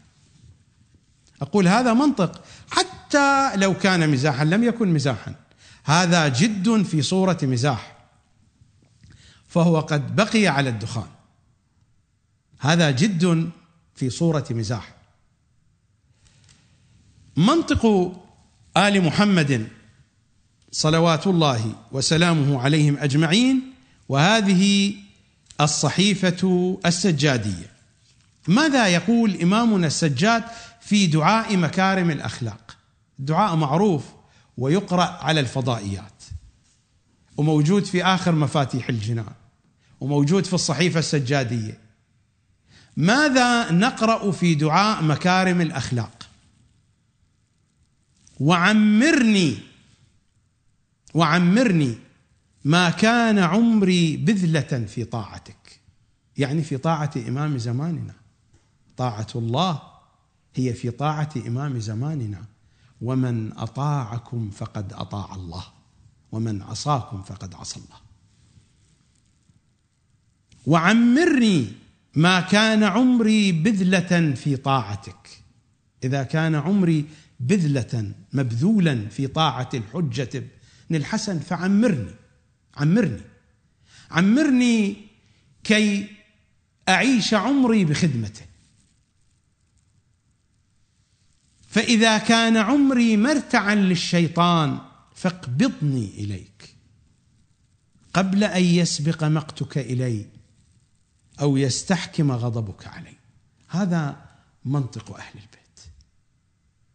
أما منطق الدخان ومنطق الفتاوى، حتى لو كان الدخان من أقوى العوامل في الإصابة بأمراض خطيرة مثل سرطان الرئة أو الجلطة القلبية والدماغية، لا يوجب ذلك الحرمة. ما هذا منطق الحجة بن الحسن؟ لا والله، هذا منطق الحجة بن الحسن، منطق السجاد، هذا منطق آل محمد. الكلام يطول والبرنامج طال كثيرا، وأعتذر من الإطالة. نلتقي غدا في حلقة جديدة. لا زلنا في هذه الجولة، جولة جميلة تلاحظون، جولة سياحية استكشافية في ساحة الثقافة الشيعية. لا والله ما هي بجميلة، جولة مؤلمة هذه. أن تكون الساحة والمؤسسة التي يفترض بها أن تمهد للإمام الحجة بهذا المستوى، هذا يؤلم كثيرا، يؤلم كثيرا.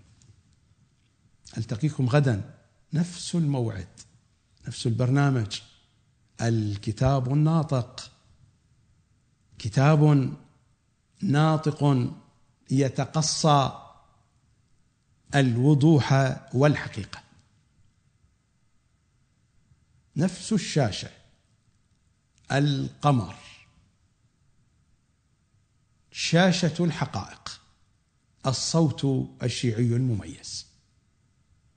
أترككم في رعاية القمر.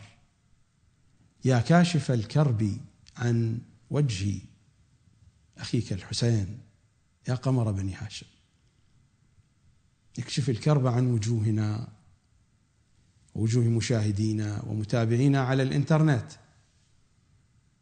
بحق أخيك الحسين. سلاما يا قمر، لطفا يا قمر. أسألكم الدعاء جميعا في أمان الله.